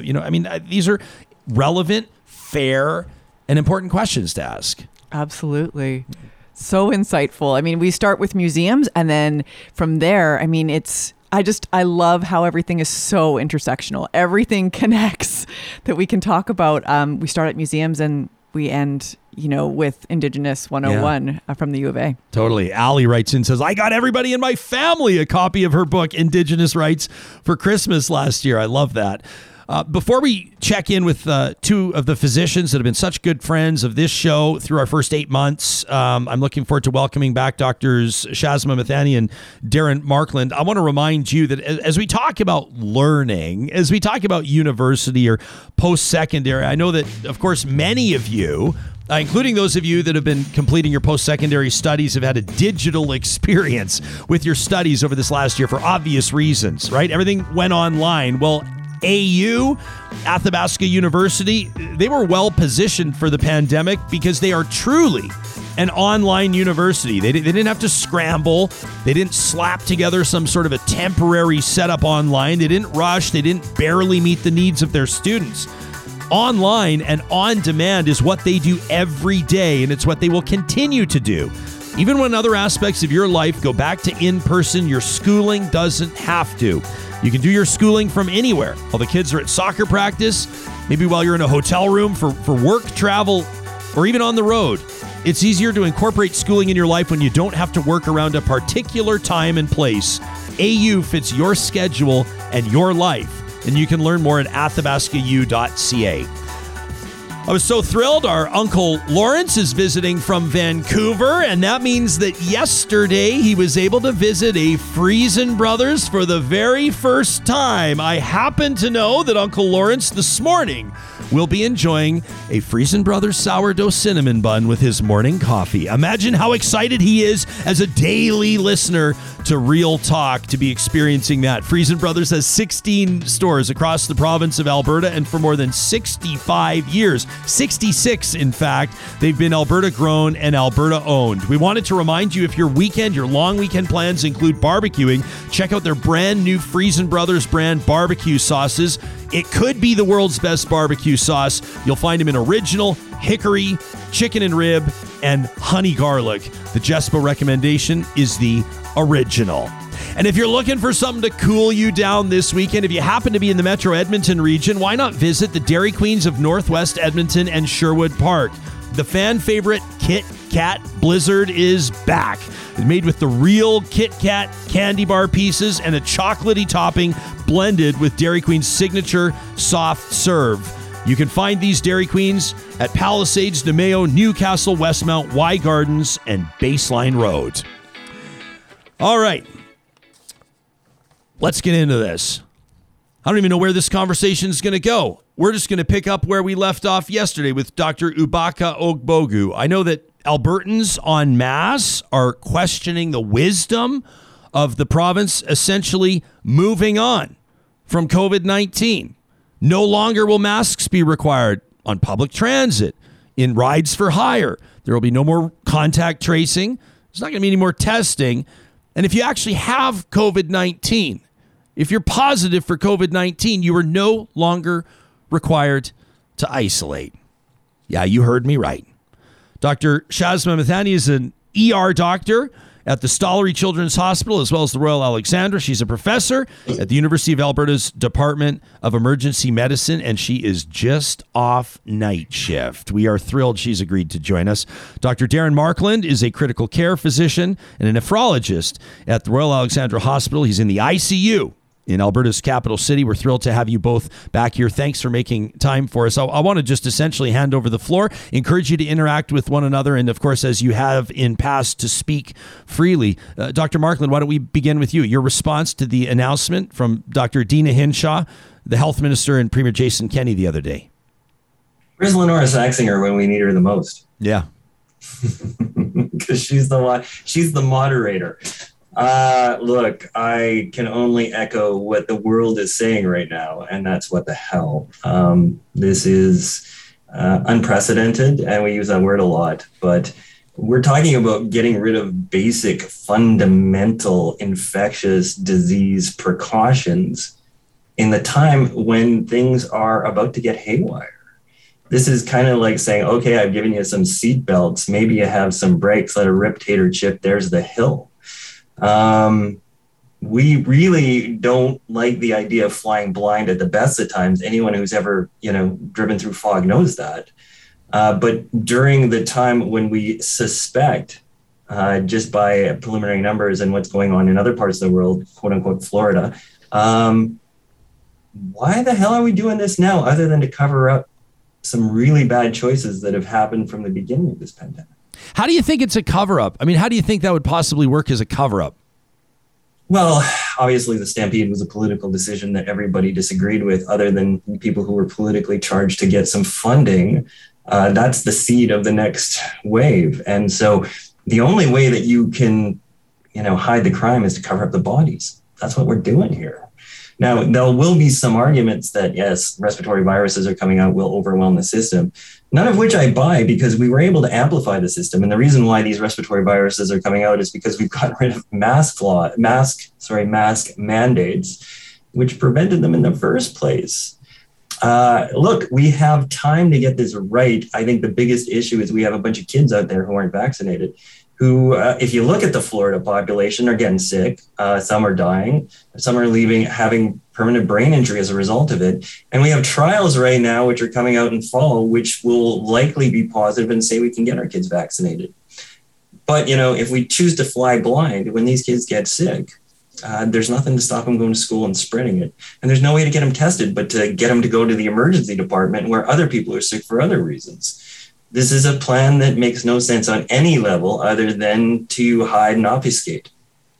Dr. Mithani, you're a doctor at the Stollery Children's Hospital. So let me ask you about what Dr. Markland has just talked about, because I don't know if you guys know this, but there's actually a bunch of people on Twitter that are actually medical experts, because they've read some things on Facebook. And so they know all about it because they've watched some YouTube videos. And they were all letting me know yesterday that we don't have to worry about kids because kids are resilient and the transmission rates are really low and barely any kids are dying, whatever. And Jesperson, maybe you should just quit hyperventilating. So we thought, well, maybe it might be good to get a doc from the Stollery. So here you are.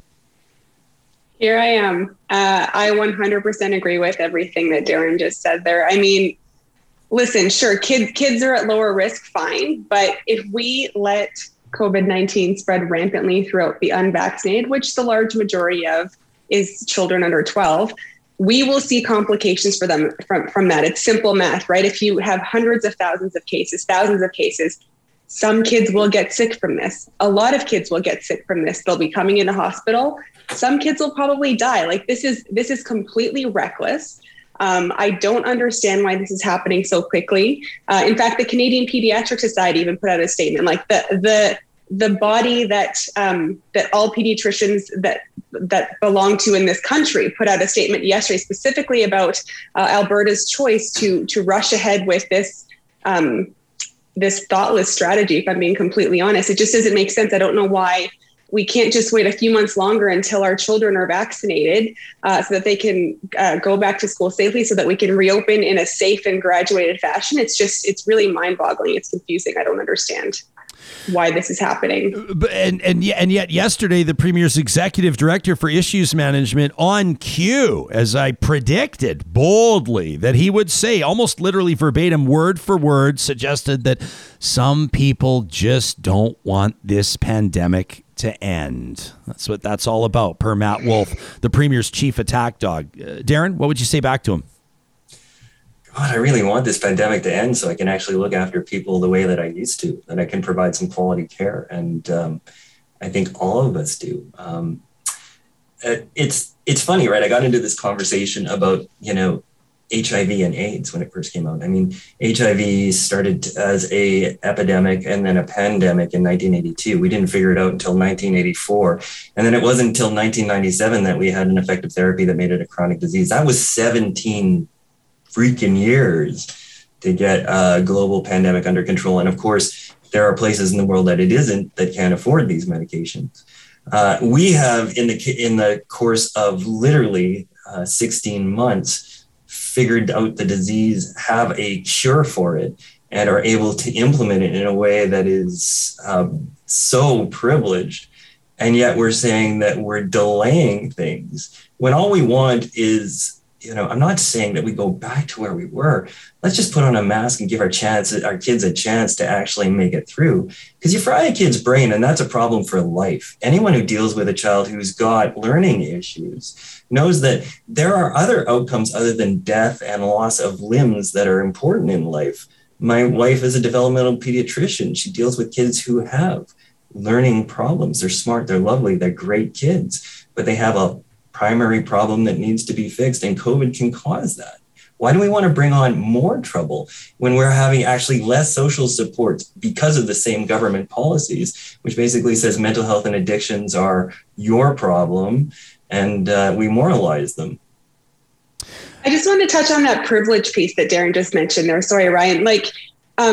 One of the things that has really stuck out to me through this entire pandemic is the amount of privilege that is intertwined in the decisions that are being made here, right? Like this pandemic has completely amplified the discrepancies in our society. It has completely left behind the marginalized even further. And this decision, again, 2 days ago, is doing that even more. I mean, when we talk about things like, parents have the ability to have always had the ability to protect their children, always had the ability to mitigate risks through decisions. Well, sure, some parents, like maybe Darren and I, you, Ryan, like we might have the ability to do that. We might have the ability to stay home if our kids are sick, not send them to school, not get everybody else sick. But I mean, what about the marginalized families who are working multiple jobs, who don't have the ability to do that, who then are getting sick because of this? I mean, it just is, these decisions are all based on what the small minority can handle, the small privileged minority can handle, and it really doesn't take into account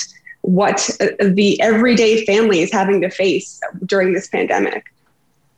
I participate in this group chat, and I'm sort of like walking the line of what's appropriate here because it's a private conversation, and I don't want to make it public. But there was a debate or a discussion yesterday about what was going on here, and I won't use names, but one of the people in our chat was talking about Dr. Dina Hinshaw. Dr. Ubaka Ogbogu had some pretty strong words for her yesterday on the show, and a whole bunch of people have checked out that interview. One of our correspondents, let's call them, wondered, why is she lighting her career on fire like this? Like, I'm seriously asking, what is the end game here? And another individual who's a pretty smart fella, as a matter of fact, he's a really smart guy, and I didn't respond to this because I wanted to just put his comments in front of you two and have you respond. He said, well, I don't know.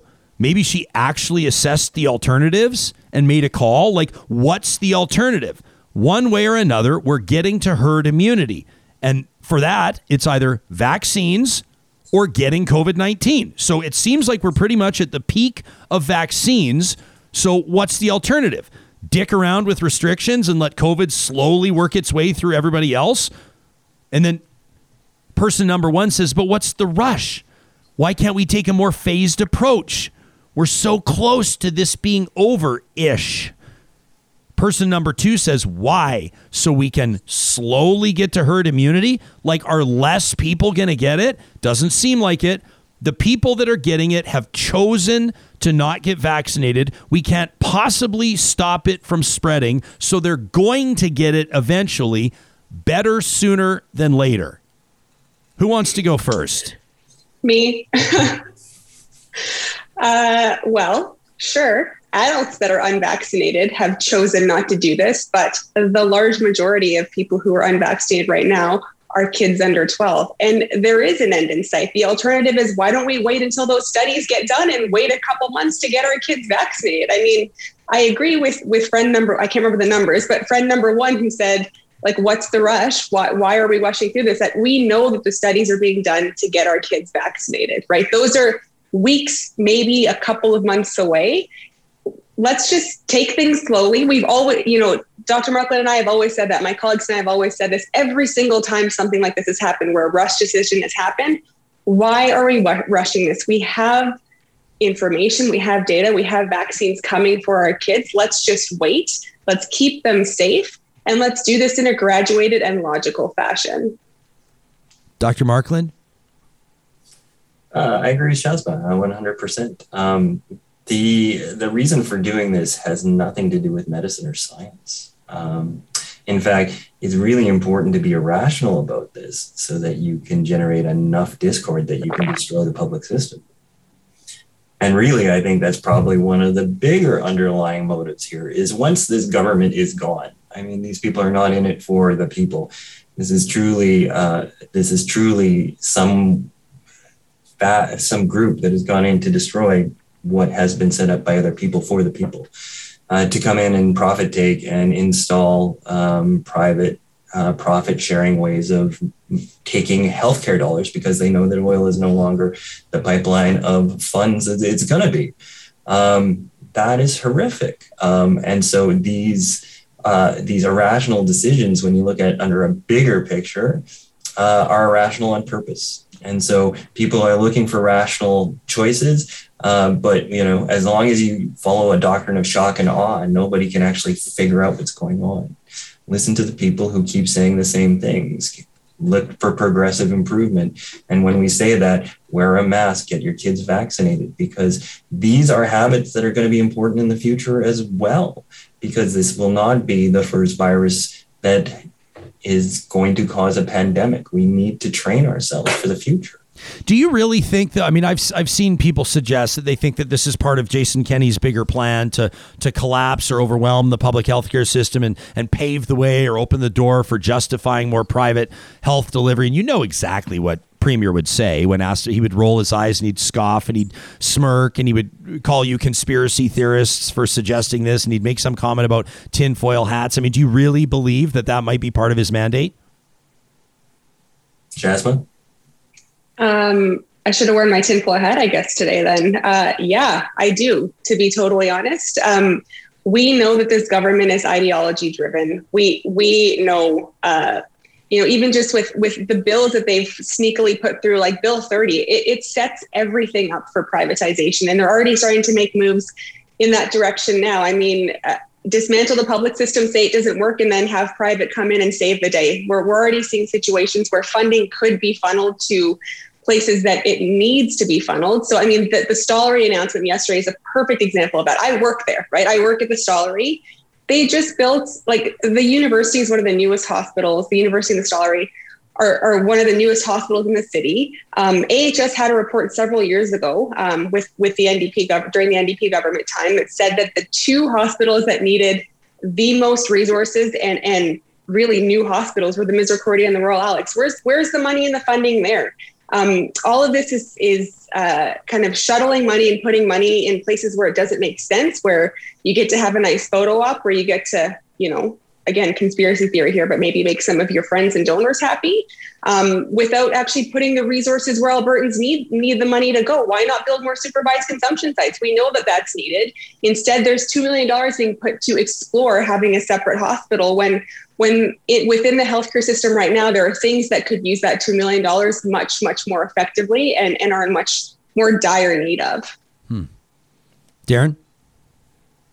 I concur. Look, the ALEC is the biggest trauma center in Alberta. We have a catchment in the northern region. However, we have a reputation of being that hospital where the homeless people go. And that's not what we are. We are champions of people who are experiencing homelessness. We are champions of people who have addictions. I mean, we've set up programs which are world-renowned. Our ARCH program is trying to get to the causes by building relationships. But that doesn't tie into the base of people who fund this profit-based, stripped-down version of removing all social supports. It's not palatable. It doesn't look well in photographs. And, nobody wants to shake the people's hands that we look after. But we're happy to, we love our patient population. We cherish them. And I wish people could see the things through our lenses. Both of you have been, I don't want to say outspoken, but you've been very candid, and I've really appreciated it on social media. I wanted to read a couple of your tweets to our audience, just in case they didn't see them.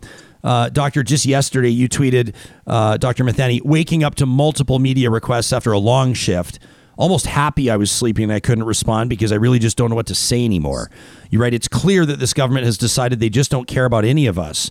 They don't care that our kids will get sick. They don't care that they're gambling with the lives and livelihoods of Albertans. All they're focused on is the economy. Well, there is no economy without people who are functional and alive. There's no future without our kids. They don't care that healthcare workers haven't recovered after over a year of hell, that patients just keep coming, resources keep shrinking. That's without more COVID cases. What will we even do if those start rising again? We are dispensable to them, all of us. You say, I'm just going to come out and say it. They don't give a shit about us. All they care about is keeping their voter base and their donors happy. All they care about is getting reelected at any cost. Please don't forget this. Don't forget how little they care about you. Dr. Markland, you tweeted, in its desperate attempt to return Alberta to its pre-pandemic state, the UCP has spread so much disinformation and splintered otherwise thoughtful people's trust in government to the point that it has effectively done the opposite. This will scar our province for years.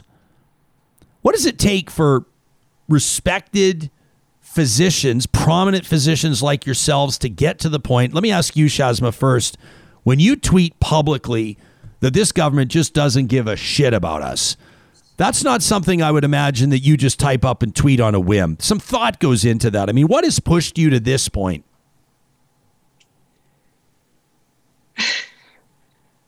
Give me an example of where they have given a shit about us, honestly. I mean, this last year and a half it's been terrible decision after terrible decision. They are dismantling our social systems. They're defunding AISH. They're changing our curriculum to make it more racist and less progressive in the direction that it needs to go for our children. They have let COVID run rampant and killed people, right? Because they did not want to make the right decisions for Albertans quickly enough, that they focused too much on the economy, the quote unquote economy, without focusing on lives and what needed to be done in that moment. And then, just when I naively think that maybe something's different, I'm proven wrong again, that another stupid decision is made that puts Albertans at risk, that puts our kids at risk. Like, give me an example, Ryan, of where they haven't, or where they have given a shit about anybody but themselves. Like, honestly, it's just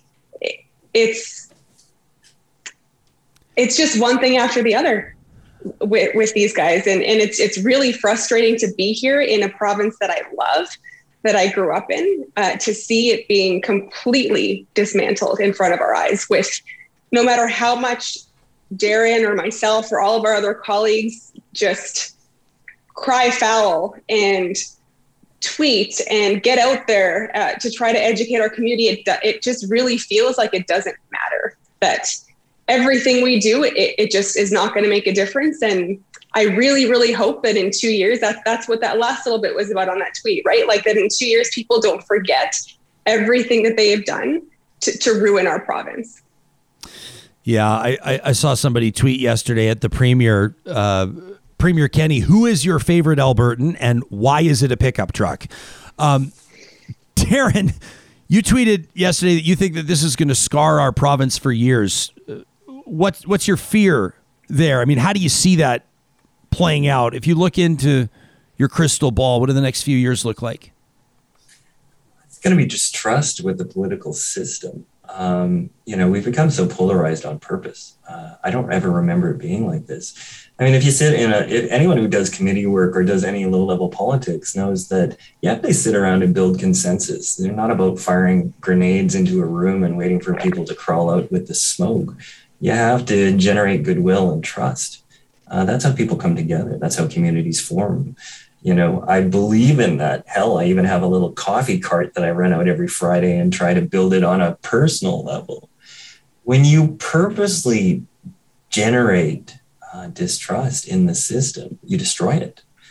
And that takes years. It's so easy to tear apart the foundations of things that people have spent years and years building. And that's what's happening right now. This is truly an attack on our political system to destroy and profit take from the capital and equity that people have put into healthcare and education. And it's absolutely horrific that people can get away with this just by smiling, saying the right things, making bad promises, and driving around in a blue truck. I want to ask you too about Dr. Dina Hinshaw in particular. It's been really interesting. Yesterday I said, hey, listen, I mean, the health minister, whether he's throwing her under the bus or not, said that this was her idea, said that the government's operating on her advice with regards to all the cancellations and, basically moving on in layperson's terms. Health minister says, hey, it was Dr. Hinshaw's idea. And I said yesterday, if that's not true, she should resign on principle, right? I wouldn't be thrown under the bus like that. And if it is true, she should resign. And some people pushed back, the people that have white sunglasses on in their profile photos and they read certain right-wing publications, and all these people all of a sudden are being fans of science. They're all of a sudden huge fans of Dr. Dina Hinshaw, all of a sudden. And yesterday they were coming at me saying, oh, whatever happened to listening to the experts? Huh? Whatever happened to taking the advice of the experts? And I want to ask the two of you a very pointed question.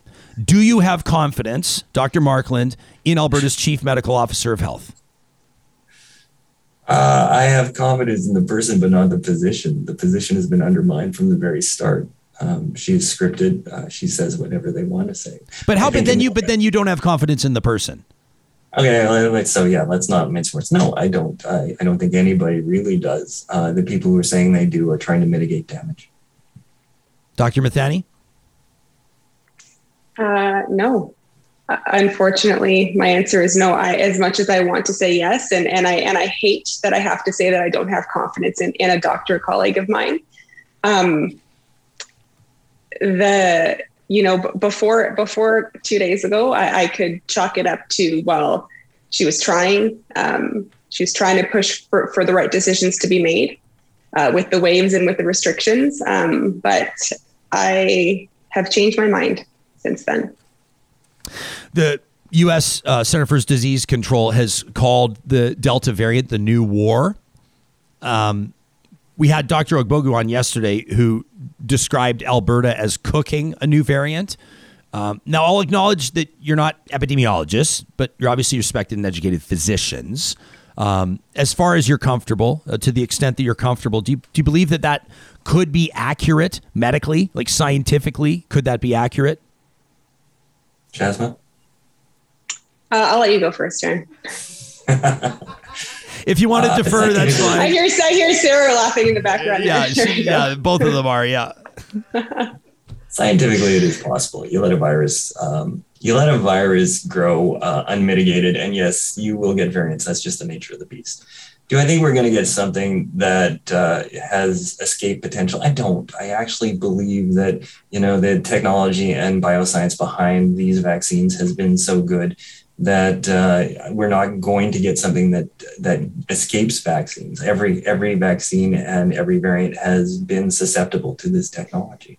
But that doesn't mean it's the right thing to do. While you let these things grow, you may have different variants which may be a little more infectious, but you're certainly taking out people in the process. And these are all preventable. Like, I just can't get over the idea that, we're so anti-polio and anti-smallpox, and that the idea of letting a child die from a preventable disease, which is vaccine preventable, was forbidden before, but now seems to be acceptable.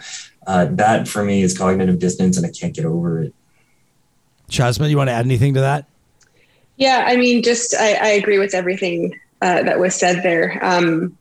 The thing that really, again, just sticks out to me, yes, vaccines are effective, and I agree that it's unlikely that we are going to get these, super virulent strains that are escaping vaccines, but we still are left with a population that is unvaccinated, not by choice, right? Our kids. And every time somebody gets infected, it puts them at risk for having a severe outcome. And I think that that's really what we need to focus on here, that our kids are vulnerable, and the decision that was made a couple of days ago is allowing them to continue to be vulnerable instead of just waiting for them to be able to have access to this medical miracle of vaccination. And the other interesting thing too is part of the reason we have to wait for this is because there's so much disinformation and vaccine hesitancy now that we have to be super careful. Like, I think 99.5% of infectious disease docs probably think that this vaccine is safe for kids, but nobody's willing to take the shot, because if we do have adverse outcomes, it's going to be bad. And, those adverse outcomes will be far less than the complications from the disease, but still, that's the rigor that science has to maintain. If we could maintain that type of rigor in political discussion, we wouldn't even be here. We would be in utopia. Dr. Mithani, what would we be talking about? Or both you can chime in on this, I'm sure, but go to the Stollery doc first. When it comes to some of the potential negative outcomes from vaccinating kids ahead of the point where, like you said, 95% or even, 99% of physicians or pediatricians would say, yeah, it's safe. What risks would we run right now putting the needles in the arms of 6-year-olds using the vaccines that we currently have them in their current form? Pretty little. We know that the negative effects of what COVID can have on kids. Like, sure, the mortality, the death rate is low from COVID, but there's so much data coming out from all over the world with long COVID in kids, right? Like, that this becomes a chronic debilitating condition where kids have disability from this for weeks and months after getting a few sniffles. So again, just like we see in adults, their initial infection might not be that bad. And in fact, in my experience at the Stollery and seeing kids, most of the people that I saw in the second and third wave that were kids that had COVID, they had pretty mild symptoms, but it's the long-term consequences after that should be a concern for people. And I think that it is. I think that this decision has awoken parents, right? You don't mess with people's kids without expecting all the parents to come running after you, and rightfully so, being upset. And so everything in medicine is about risk benefit. And we know that COVID has very negative consequences. And my feeling is that the risk of the vaccine would be very low compared to any sort of effects of getting COVID. I'm grateful that the two of you have agreed to join us. I know that our audience would want me to just reiterate how thankful we are, not just for your availability and your candor in interviews like these, but also for your public service over the past while. I wanted to close just by asking, Shazma, when you wore your heart on your sleeve there a while back, and you're talking to us about how you got to this point of tweeting what you did the other day, and people on our live chat are saying that, their eyes are filled with tears. Some people are saying that they're having a moment where they're shedding some tears here. People are emotional about this. And we've heard a lot about how healthcare workers from the physicians to the lab researchers, to the respiratory techs, to the paramedics, to the triage nurses, to the people that are cleaning the rooms, the people that are cooking for that, like everybody. I oftentimes will go on at length because I want to recognize absolutely everybody that deserves that. So the security guards, the people that are continuing to show up. And we've heard how, despite the fact that morale can be low in some circumstances, that people are exhausted, that in many cases people are furious, that they still continue to show up, that they're still pulling these long shifts, that they're still working more than they're obligated to by the terms of their contracts. How would you characterize what you're seeing around you at work from your colleagues? How would you characterize right now the environment inside the hospitals? We're tired. It's bandwidths are low, right? We're all tired. It's been a really long year and a half, and it's just getting busier. But that being said, we're a team, we're a family, and we will always band together to do the right thing for patients and for Albertans. And so what I actually want to focus on, what you were saying, Ryan, with, people feeling emotional, in the group chat there, use that emotion, right? I want you to feel that. I want you to feel what I'm feeling in terms of what I'm seeing happen to my home in front of my eyes. Here, feel that and do something with it. Don't let this continue to happen.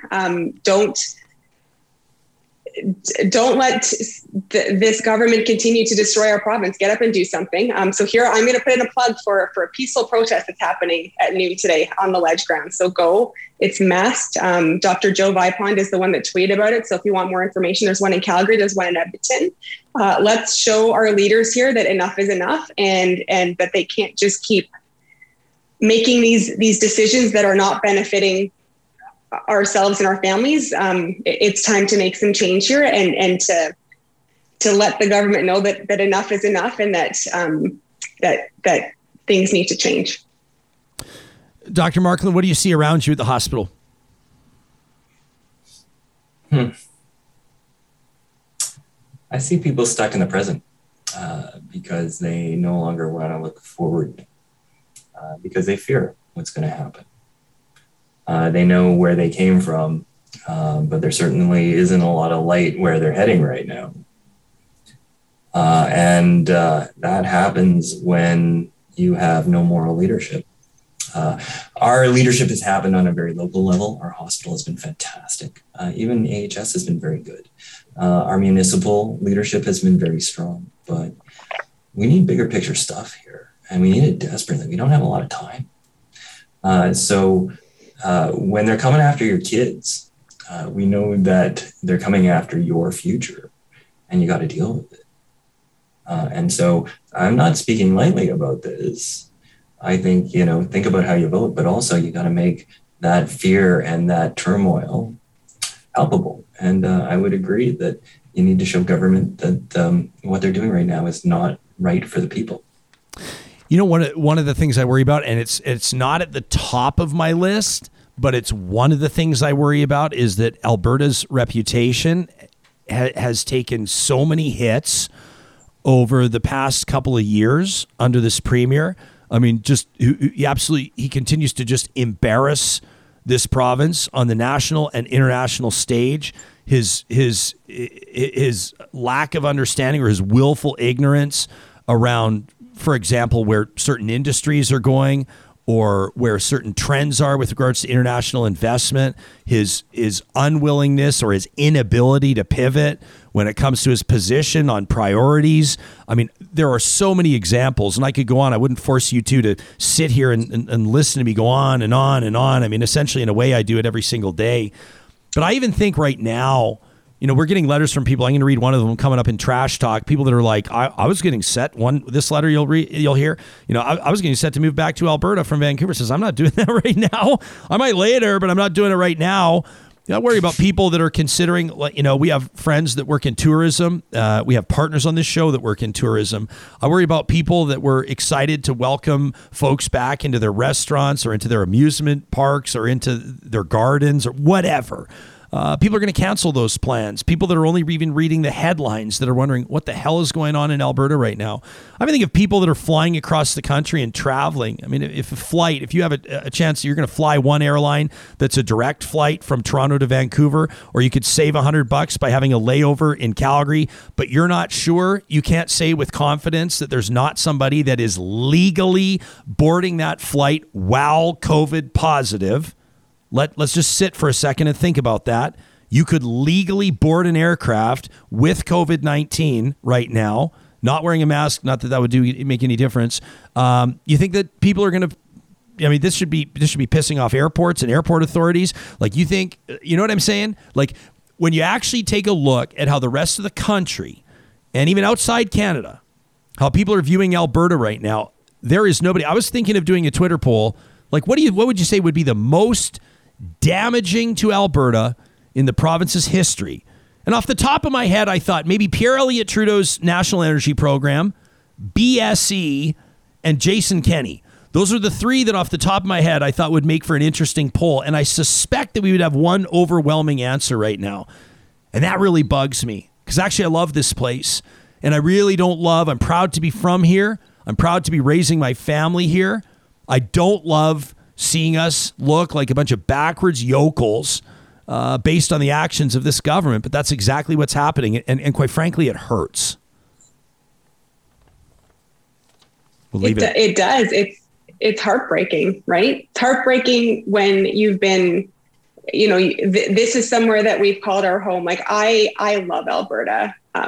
It's an amazing province, and it's really heartbreaking to see all of that being destroyed before our eyes at multiple levels, right? And yeah, Ryan, I mean, like you said, like I have friends all across the province, and every time one of these decisions is made again, I inevitably get a text message from my friends in Ontario. Shaz, what the heck is going on over there in Alberta? Like, we thought Ontario was bad, but what's going on over there? It's always every time, because it makes national news. The ridiculous decisions that get made here always make national news. And unfortunately, it's hard to sit and watch. It's hard to sit and watch a place that you love just being slowly destroyed and dismantled.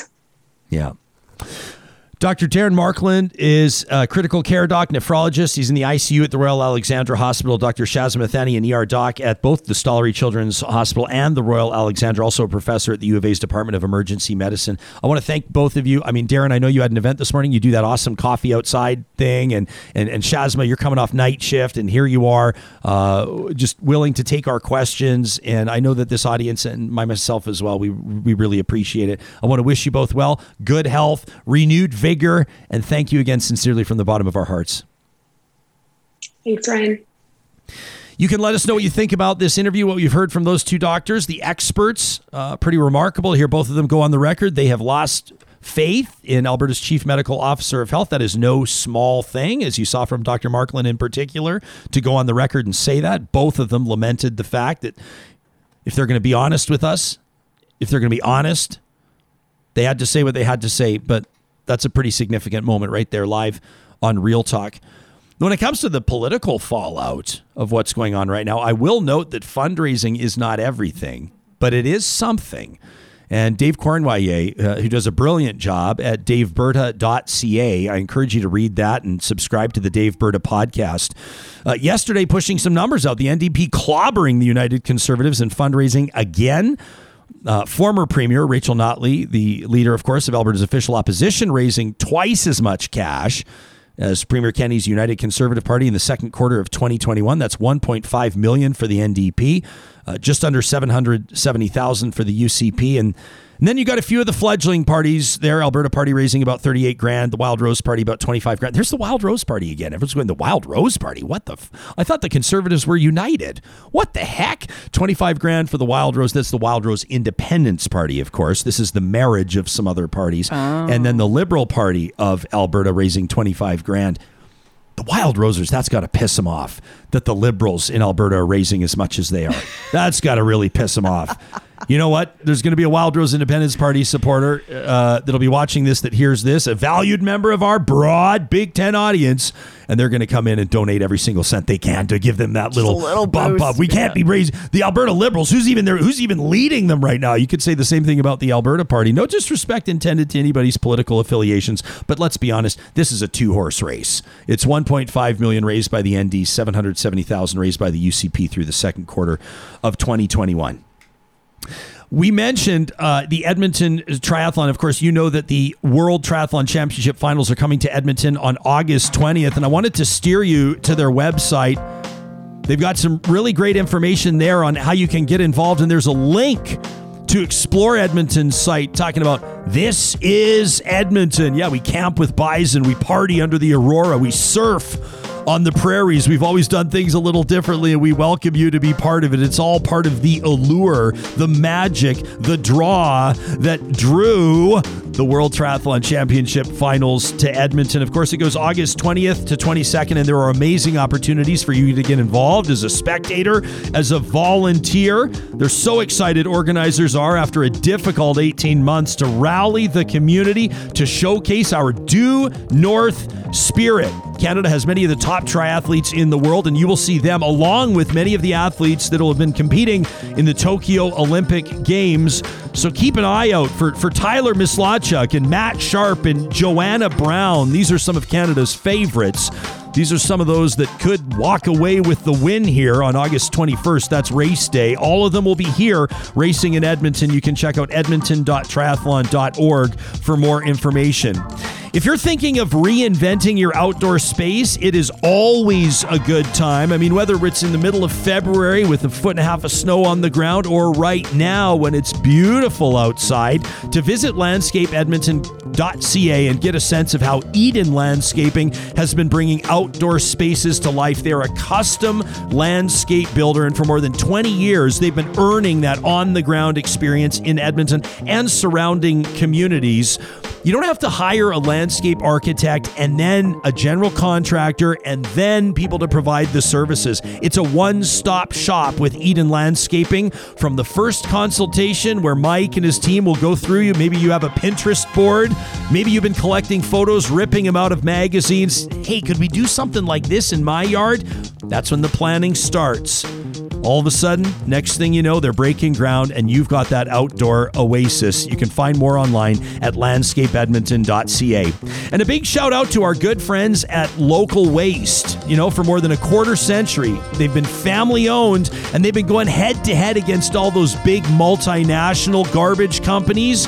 They pride themselves on integrity, and that means that they're not trying to score a great deal at your small business's expense. They're only going to sell you the service that you need, and as your business grows, they will grow the relationship with you. You can learn more about the services that they're providing in Alberta and Saskatchewan, as well as how they're looking to expand. Those entrepreneurs out there, again, you'll find them online at localwaste.ca.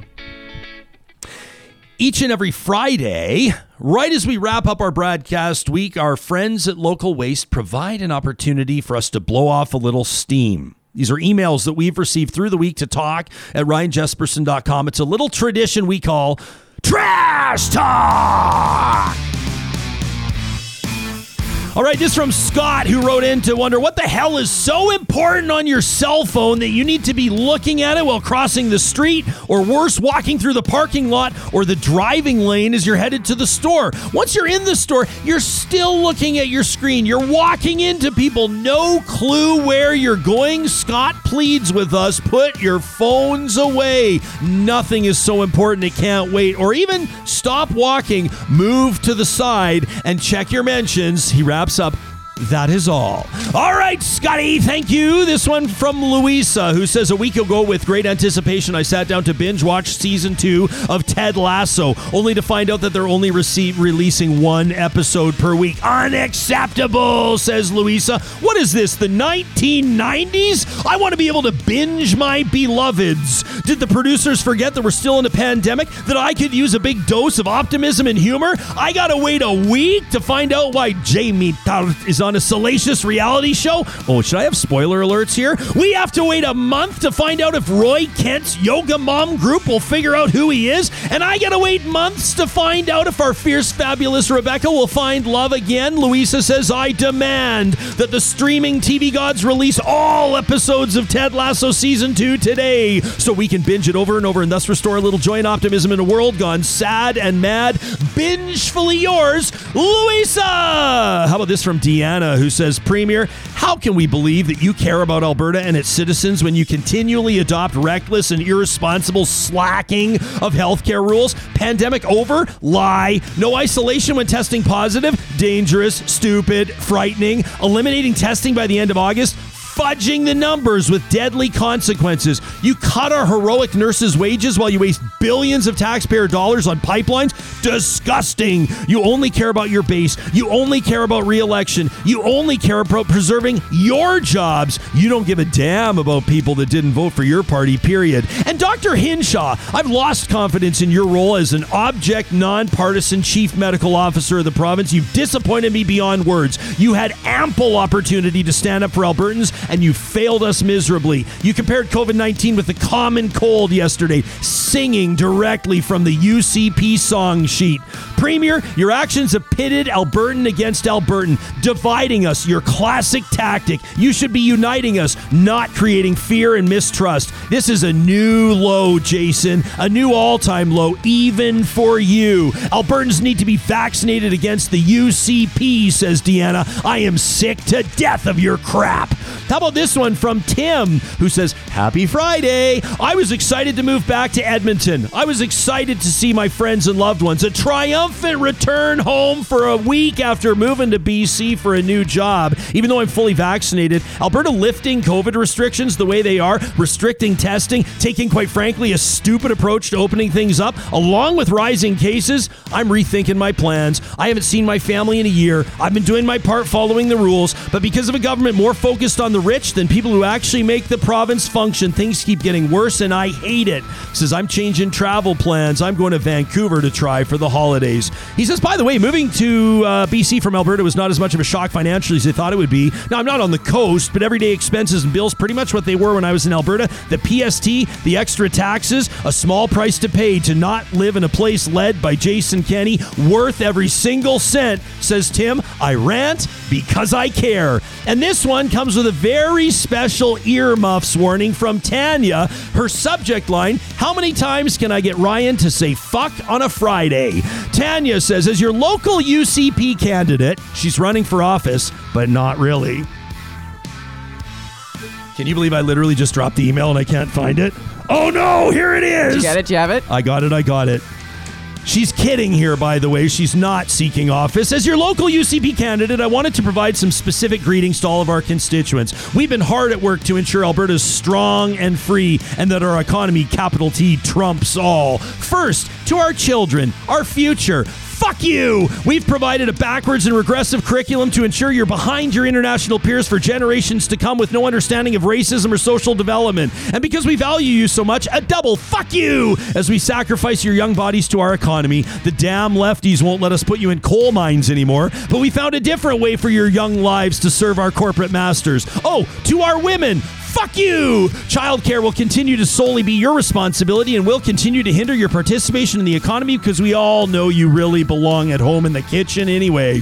To our rural communities, a hearty fuck you! We will no longer require our beloved oil and gas industry to pay their fair share. As a party that prides itself on self-reliance, we know your communities share that sentiment and no longer need such opulent subsidization to live within your means. To our beautiful eastern slopes, guess what? Fuck you! We can buy water in bottles and maybe a few $100 in royalties and a handful of jobs, easily worth the sacrifice of a couple of mountains that nobody important on our donor list visits anyway. And next, to those of you that want to make COVID last forever, fuck you! We're going to stop counting cases and then you can just relax and make Alberta great again. But still get vaccinated, even though we told you for the past year that you're not vulnerable. Just make your own choices. Be safe with an absence of data. We'll now provide you information so confusing. Just trust the Matt's Twitter account. Hijabi women, fuck you. Here's some pepper spray. Indigenous communities, unless you want a pipeline through your living room, fuck you too. To the constituents of Lesser Slave Lake, fuck you. Pat Rain's a great guy. People experiencing homelessness, poverty, addiction, guess what? Fuck you. And we're going to make you pull yourselves up by your bootstraps, but bootstraps not included. And finally, to our public servants, our nurses, teachers, doctors, post-secondary, AHS employees, and other government workers who've kept the lights on for the past 9 months, a super fuck you too. We all know we owe you the private sector, and it's high time you carry the burden of our poor choices. Schools have robust safety plans we just tore up and flushed with those COVID restrictions. We know you're not leaving Alberta because we have low taxes today. Offer only valid at time of UCP purchase. So on behalf of the UCP government, we send you these greetings. We'll say again, we're proud of our accomplishments, standing up to Ottawa and the radical left and Justin Trudeau's harmful agenda. We'll continue to ensure that all pickup truck stampede oil-loving Albertans are protected against the evildoers, and we'll fuck them over again and again and again until there are no more fucks to give. Have the best summer, everybody. The best summer ever. Sincerely, your local UCP candidate, Tanya. That's it for another edition of Trash Talk. Sorry, kids, for all the swearing, but sometimes you just gotta let it out. We're taking Monday off. We'll see you Tuesday. From all of us here at Real Talk, thanks for watching.